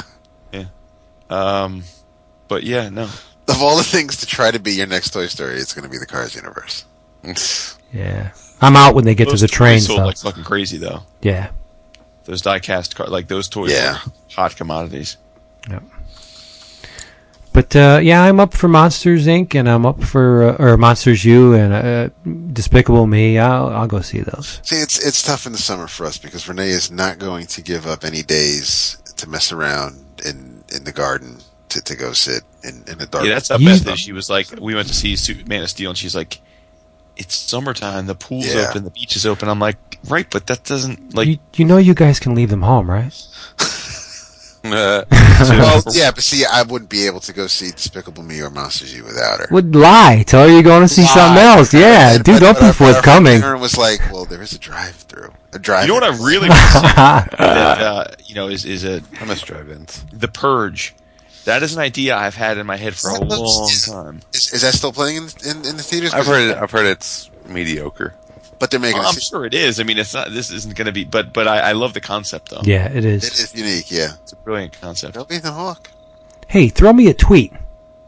I wish I could throw it right in your face. It's funny, like you could tell, like we get a lot of repeat or like questions, like people ask the same. That's okay. They can't remember them all. It's true. It's true. Let's see. The New Boy Wonder would like to know: do you guys feel that you're at your peak in terms of being involved in conventions in the industry as a whole? I hope not. I think a peak. Ain't there lots of peaks and valleys? Getting all philosophical. There's an answer. It's yeah, because I think that we still have. I think we still have a lot of fun to have. I think that it's always changing, and I think that to say that you have reached a high water mark. You know, I hope that we still have other high water marks to reach. I think peaks are pretty much relative. iFanboy 2011 peak is nowhere near our peak. I mean, they're monsters, right? 2011, 2012, they were, but we went to a couple of conventions and we do some stuff, and I think that works for us. It all depends on what you're shooting for, right? Yeah, I'm shooting to have a good time. Yeah, I mean, I guess I spend time with friends, and if those friends happen to be comic book creators, that's great. That's not my goal. Is not to drink beers with Joe Quesada, and it's so from a peak standpoint, I guess this is like the best because I have you three knuckleheads that I talk to every week and other friends that are like real friends. So it depends on what your definition of peak is. Influence in the industry, ability to move books, being able to drop an email to a high profile creator and say, hey, can we talk? And it's like, man, I ran that rat race for a long time and it was fun and I loved it, and it's something I'll never ever want to give back. But we have all that. Yeah, exactly. And I'm much happier talking to you guys or Sal or hey, now don't get crazy. Yeah, for real. It's like we've had, having Dave Wachter on was an absolute thrill because Dave is a guy that, that goes back to the beginnings of me podcasting. And so that was kind of a little nostalgic, walk for me, and just great to, to talk with him. So, I think we have to reiterate from the get-go, we never intended to rule the world, so to speak. No. I mean, we just set out to have fun, and I think that is the one thing that manages to attract listeners. Yeah, the fact that there's nothing premeditated about this, obviously, right? We just sit here once a week, chew the fat with each other because we love each other and we love comics, and that's all we pretty much really need. The fact that we get a convention every now and then, that's just gravy. Yeah, I would agree with that. I mean, I would also say too, at least speaking personally, I think that the industry feels better now than it did when we started the show, and that excites me. Really? I think so. Very much so. Sales way back up. Digital is kicking ass, and it's not killing the stores. I mean, sales for printed comics are at a decade high. Oh, are they really? Okay. Oh yeah. I haven't noticed. Digital is another revenue stream, so everybody's happy. Okay. I think we're getting out of that exclusive rat race. You're getting lots of smaller publishers that are thriving. I mean, I just think it's an exciting time. Marvel's doing amazing work. I just think it's I'm excited about the industry. I feel like we spent like a decade of everyone trying to make a movie pitch, or thinking that movies were going to be the big boon of comics, and it looks like people were making comics again to make comics. That's the thing. It's Jason said Marvel's doing great work. They are, but more to the point, it seems like the Marvel creators are actually having fun at what they do, Sure. instead of the drudgery of trying to create top-selling books. I think that's on the back burner. Well, I mean, it's always a concern, right? But I think the major concern is just to create some fun stories that people are going to connect with. And if they sell a bazillion copies, then that's great. But it doesn't seem to be the driving force of Marvel is to dominate. I'm sure double shipping contradicts everything I'm saying, but they're doing great stuff, and it just seems like there's a party going on behind the scenes. The books just drip with fun. It's true. There's a party in my pants. Everybody's coming. Short party. Short party. Yeah. Jim Dietz, Mr. Yoda Jones, would like to know. It's a couple quick hitting questions. So, Velma or Daphne? Daphne for me. Yeah, I mean, I'm sure there's something going on with Velma, and she's all stuffy and buttoned up to the top. Yeah, but she don't smell fresh down there. You can tell. That's the thing. She's got that long and wool she's skirt. also That ain't- not shorn. She's ragged. You guys trying to be contrarians. Now, but how about this? Betty or Veronica? Dude, can I finish the guy's question? Yeah, go ahead. It's not a complex answer. Lois or Lana? Oh. Are we going by the show or the comic? Oh. Whatever you want to go by. If we're going by the show, Chloe. yeah, Chloe. I will remain faithful to my wife, you pigs. Why? This is fantasy, dude. You're not going to get caught. I would take Lana in a heartbeat. Yeah. Yeah. Yeah? You know? No? Yeah. Yeah? Over Lois? Yeah, I don't know. Yeah, Wait, from the sure. show? It doesn't matter. Doesn't say, doesn't. I was going to say the scratchy-faced one. Yeah, Lana's kind of misshapen a little bit. But she's Oh, still what are we pretty. talking about? Or Smallville. or Oh, I've never watched Ed one. O'Toole. Oh. Okay, Scarlet or Baroness? Oh. Baroness. Cover girl. The Firefly. Yeah, but come on, back to mine. Betty or Veronica? There's only one right answer. Betty. Damn Well, right. Veronica, clearly. No, Betty. Well, of course, Jason's going to say Veronica, she'd go to hell. Keep it in the family. I don't need that kind of upkeep. That's funny. And Sabrina trumps them all. With a little nose. What are our Chris? We'll re-engage Chris with this one. Stephen Earl Calamari would like to know that he's waiting as he typed this. He was waiting in line for a free show. So on that topic, what was for each of us the first concert that we attended? Oh, that's easy. Oh. Whoa. Well, can I go since I got an answer? Go. 1980. Dynasty Tour. 10-year-old. Dynasty Tour. I saw Kiss at Madison Square Garden. Wow. With That's pretty awesome. my mother. Oh, nice. Yep. Buddy of mine, his mother took him, my mother took me on a bus trip, Nice double date. and my mother was passed a joint, and she pleasantly said, "No, thank you." Nice. Yep. Rock on. I was with my mom at both of my first concerts. First concert Raffy. in utero. Wow. Really? Yeah, was Leonard Skinner opening up for the Who Holy shit! in St. Louis. Wow. That's cray. So That is correct, Ray. I obviously Was that about 76?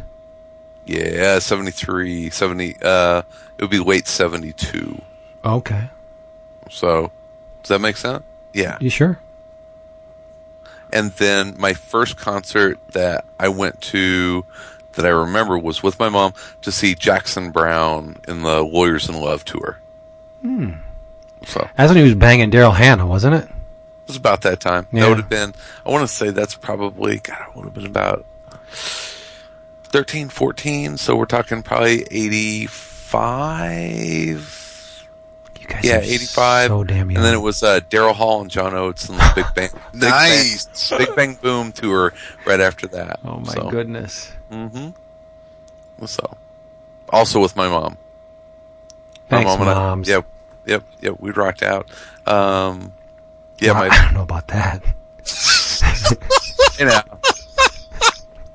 I love the Jackson Browne. But my first concert myself going to, like, friends. Have you ever met anyone who claimed that Jackson Browne was their favorite? No, not really. I haven't either. It's kind of older than us. no, but they don't. It's like I do love some Jackson Browne. it's like Todd Rundgren and Bob Seger. I've never heard anyone say, "Yeah, Todd Rundgren's my favorite," or Bob Seger. It's just people like them, but they don't seem to be at the top of anyone's list. Yeah, it's kind of like Cyclops being your favorite character. Oh, that's messed up. David, what was your first concert? Nutshot. I think Chris said something, but the one that I remember going to in the 90s, I'm going to say who the lineup was, but I'm going to quickly dismiss that as my first and say the one that I actually enjoyed going to a couple of years later. I went to go see in the city. See, he is like Cyclops. He's changing history. Yes. There you go. Even though Cyclops didn't do that. It was, the headliners, you do stupid shit for pussy. The headliners were, the headliner was Creed. Or if you are one. And I believe it was, Fuel who opened for them. But the concert that I actually was excited to go to, was a triple threat at the, in Middletown at the county fairgrounds. It was, Suicidal Tendencies. Ooh. And Danzig. Wow. And the main attraction was Metallica. Mother, Yes. do you want to Cool. bang heads with me? There's rocking out. So that was pretty enjoyable. With your And cock out. That's exactly right. And I'll never forget that in between In between time. the Suicidal Tendencies and Danzig sets, there was this really fucking fat roadie coming out to change microphones and shit, and someone screamed behind me that, Glenn really let himself go, and I just fucking lost it. That's But hilarious. it was, but no, it was a good old time, and we ended up trying to find a place to crash that night because I wasn't driving back home to Yonkers that early in the morning. So, but there was like a Boy Scouts or there was some fucking thing going on in town. So most of the hotels were booked. I don't even remember where the fuck we ended up staying, but that was a pretty good concert. Yeah, Nice. sounds That's good. awesome. Yes. I mean, my first concert was Phil Collins. Nice. I was I'm sorry. a wee lass. I feel better about the Jackson Browne thing now. See now, yeah, Dude, I fucking love Phil Collins. No joke. He's got no control. exactly, bro. No, I actually do, but no, it was. I don't know if it was the Sussudio tour or the one right after that, but yeah, my aunt and uncle took me. I remember it was like it was a stadium, and I was baffled because I'd never seen anything like it before. Yeah, good times. I did see Tom Chapin in concert, which was fine because Yeah, you did. My dad was a big Harry Chapin You and fan. So. Cool. Most recent concert was when you went to see Kenny G, right? Right, yeah, that was when So that got me sleepy. backstage, so that was good. Nice. Hey. Playing the skin flute backstage. So sleepy. Pretty music. Hey, Chris Campbell, Mr. Campbell, wants to know, You know, not surprisingly, our favorite Ninja Turtle and our favorite Decepticon, and that he loves us. Before we give our answers, David, I have to say, ever since you convinced me to watch the Turtles cartoon, the boys are obsessed with it. And as of last week, they asked me if there are Ninja Turtle comics that they could read. Nice. that is the hotness. So I busted out the IDW collection of the original stuff for them. So they've been reading that this week. Awesome. Now that's not too graphic or rough. Okay. Because the Archie classics, if they really want to cartoon it up. Right. It's a good point. So who's everybody's favorite turtle? Well, Leonardo. Yeah, I think I have to go with Leo too. Why? He's the leader. I don't lean towards the You wise, guys think they're the leader. like the wisecracking dumbasses. Yeah, I love all the turtles, but there's something about maybe because of I like the color of his bandana the best. I guess. Whatever, his mask. For He me, had a it's sword. Donatello. He had a badass sword. Yep. All right, that's cool. Yeah. So we're split. So Nice. it's all right. Poor Raph and Michelangelo. I know someone should pick Raph just because he's the only holdout from The the gas original faces. color, bandana mask. All right, and favorite Decepticon? I gotta go Soundwave. Yes, that's exactly what I was thinking of. Definitely ain't fucking Starscream in his whining ass. Wow, you're raw. I want to be leader. Yeah, no, it'd be sick because that was a rocking fucking little. I love that Walkman transformer with his little panther cassette. It was tape. awesome. And the bird. That was shit. They were awesome. I want to say Megatron only because, but I'm not. My favorite Decepticon is Shockwave by far. He's a dick. He's a true Decepticon. Duplicitous, uncaring, incredibly intelligent, bloodthirsty. And his design, I think, is the best. Shockwave. Trying to think of. I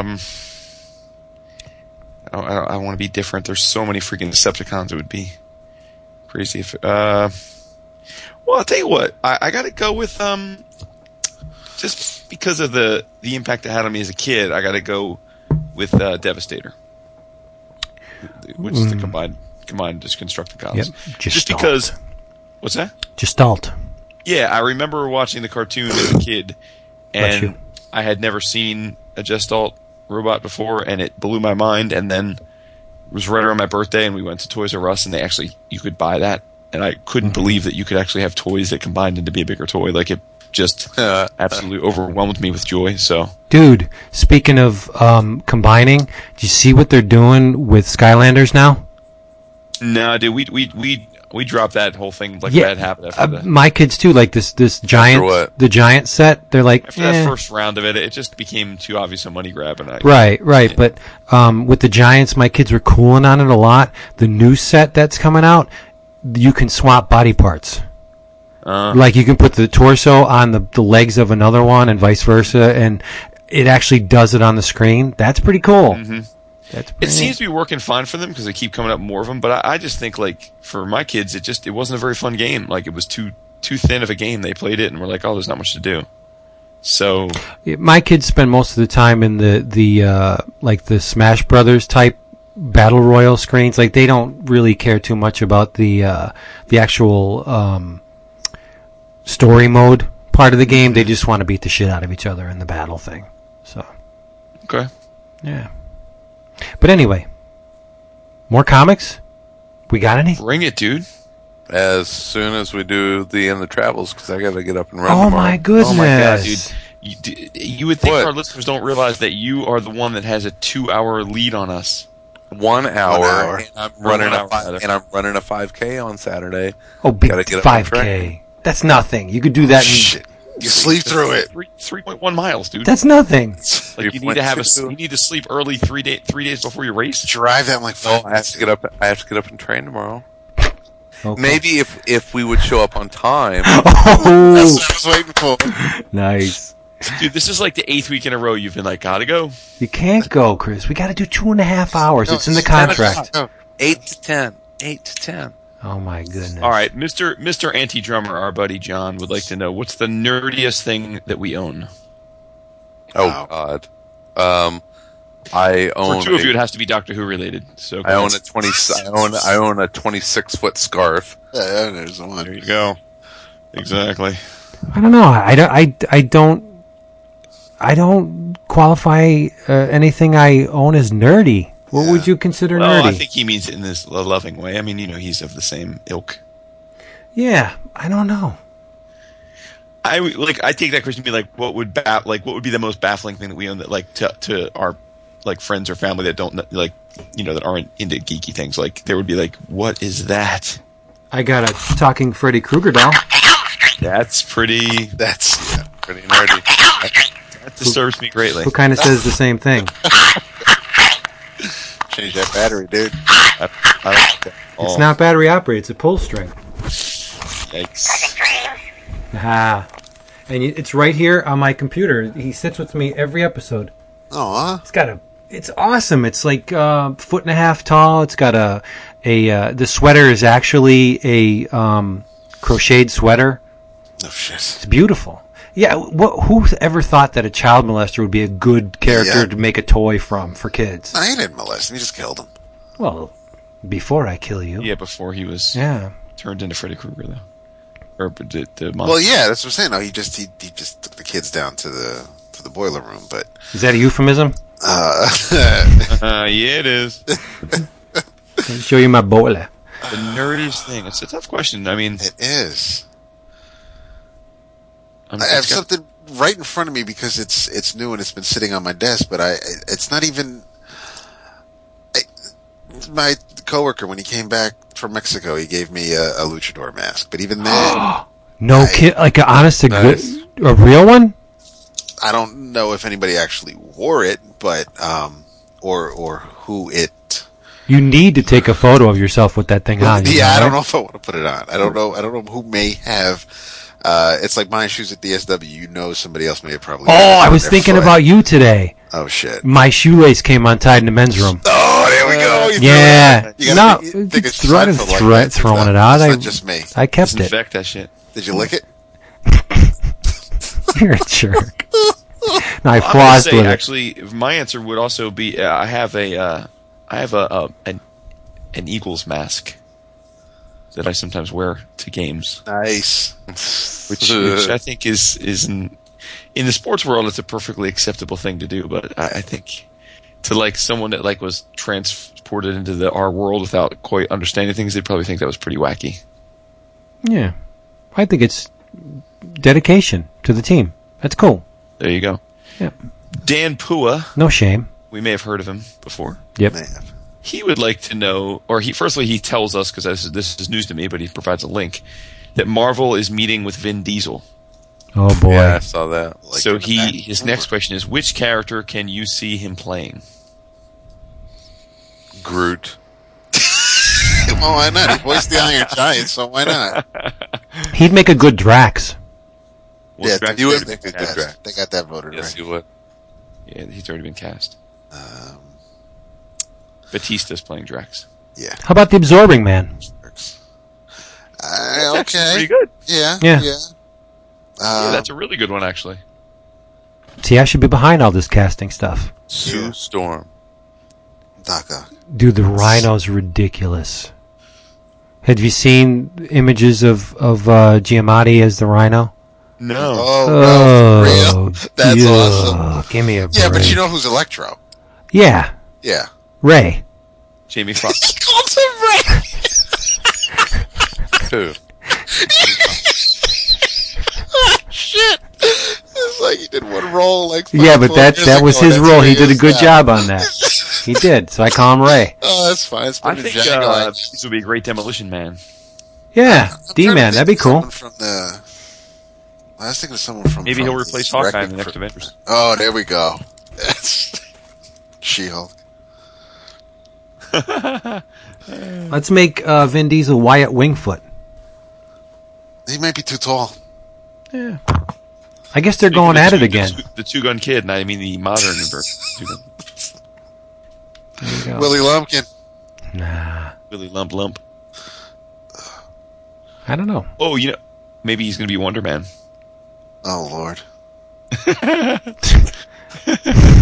You think they'd give him a high-profile character? Shit. I'm not wearing that That's jacket. great. Maybe he's going to play Black Panther. Like Wonder Man.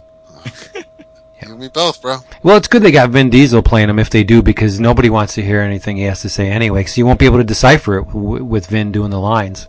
Well, I mean, He tends Vin to mumble. Diesel does claim that he's black, so I guess he could try and beat T'Challa.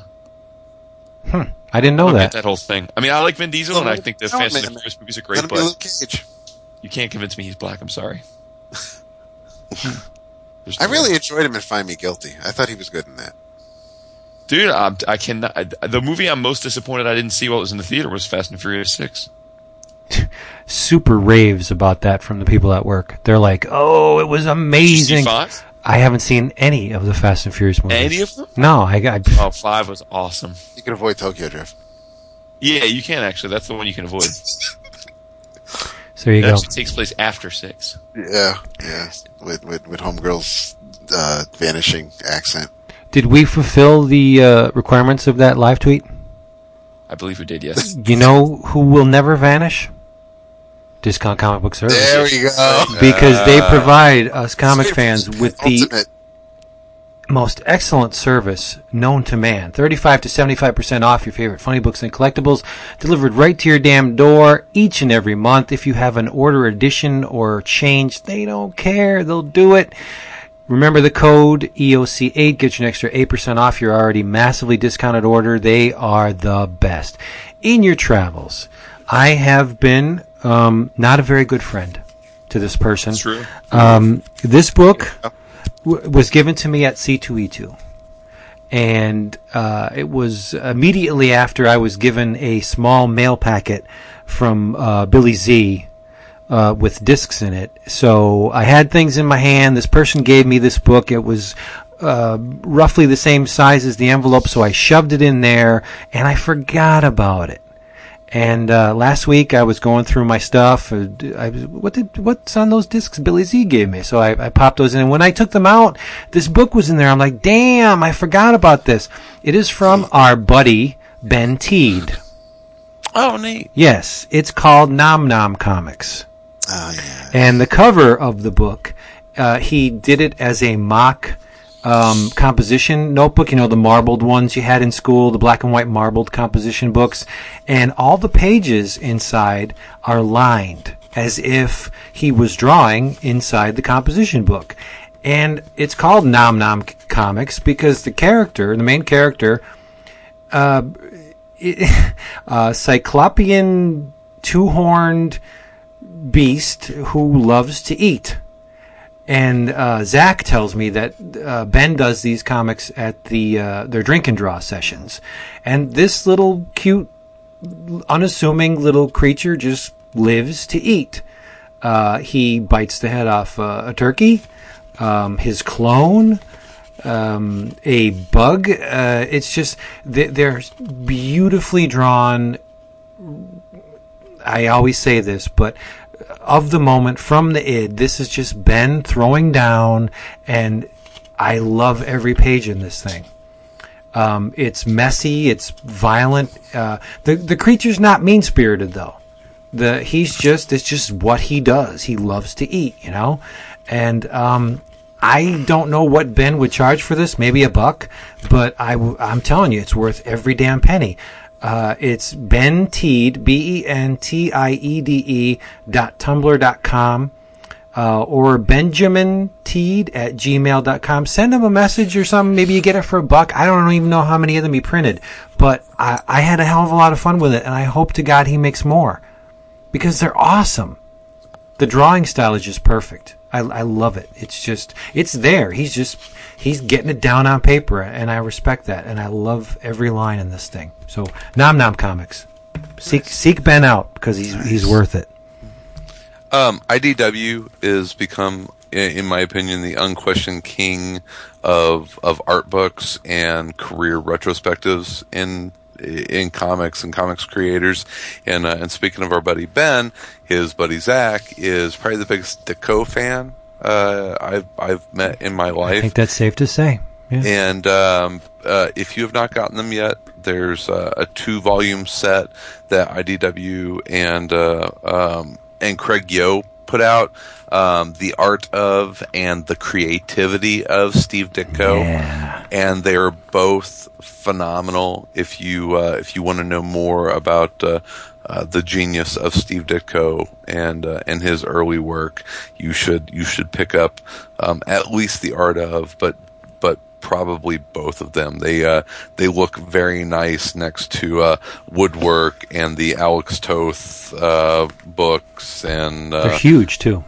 yeah, they're gorgeous. Yeah. They're fantastic. So, more amazing work by IDW in the career retrospective and art book category. They continue to put out some, I think, important books about the history of the medium that we love. Yep. You are right, Christopher. Every once in a while. No. Twice a day. I'm like a clock. Right, twice a day. There you go. Nice.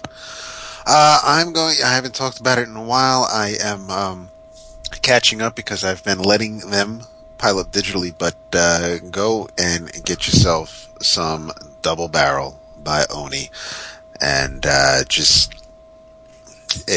you get a lot for your money with these books. The two stories by Xander Cannon, by Kevin Cannon. It really is just a lot of fun when I want to take a break from reading a shared universe and just have something different to look at for a little while. That seems to be my go-to title. So you also have the price drops after a month. So what's normally $2 ends up being $1. It really is That's just half one price. of the best. Kind of like CBS does sometimes, but it is one of the best deals, best bargains, best things you can get from Comixology. They're pretty chunky too, aren't they? They are, man. Yeah. They're all over 100 pages. Wow. Cool. That's insane. Nice. I'm going to keep it going from last week and to keep this party rolling and say, hopefully by now you've listened to me and gone out and bought Red Handed and read it. And if you're still craving more Matt Kindt, you need to get with the Mind Management. Oh, it's freaking awesome. ridiculous. It's really good. It's really, really, really good. It's awesome.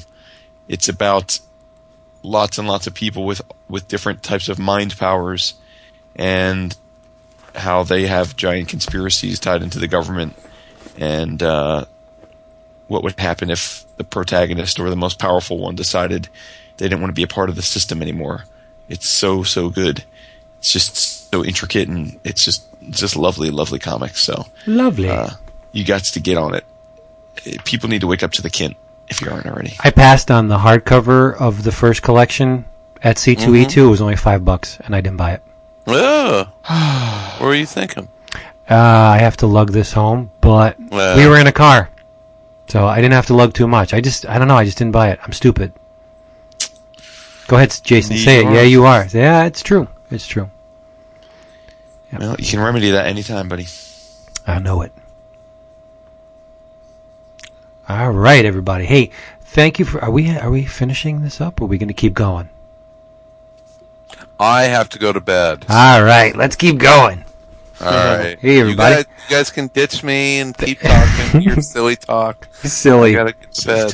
Thank you for being here with us once again. We'll be back next week, the same damn ass time, same damn channel, because why?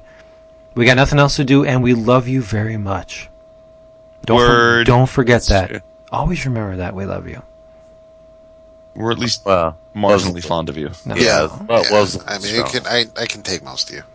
Yeah, don't be hard. Love's a strong like word. that. I don't. Love's a great It is. word. It is a I great love my word. wife. I love my kids. I love my dog. But Yeah. I love you guys. Right. Oh, you That's, too. Yeah.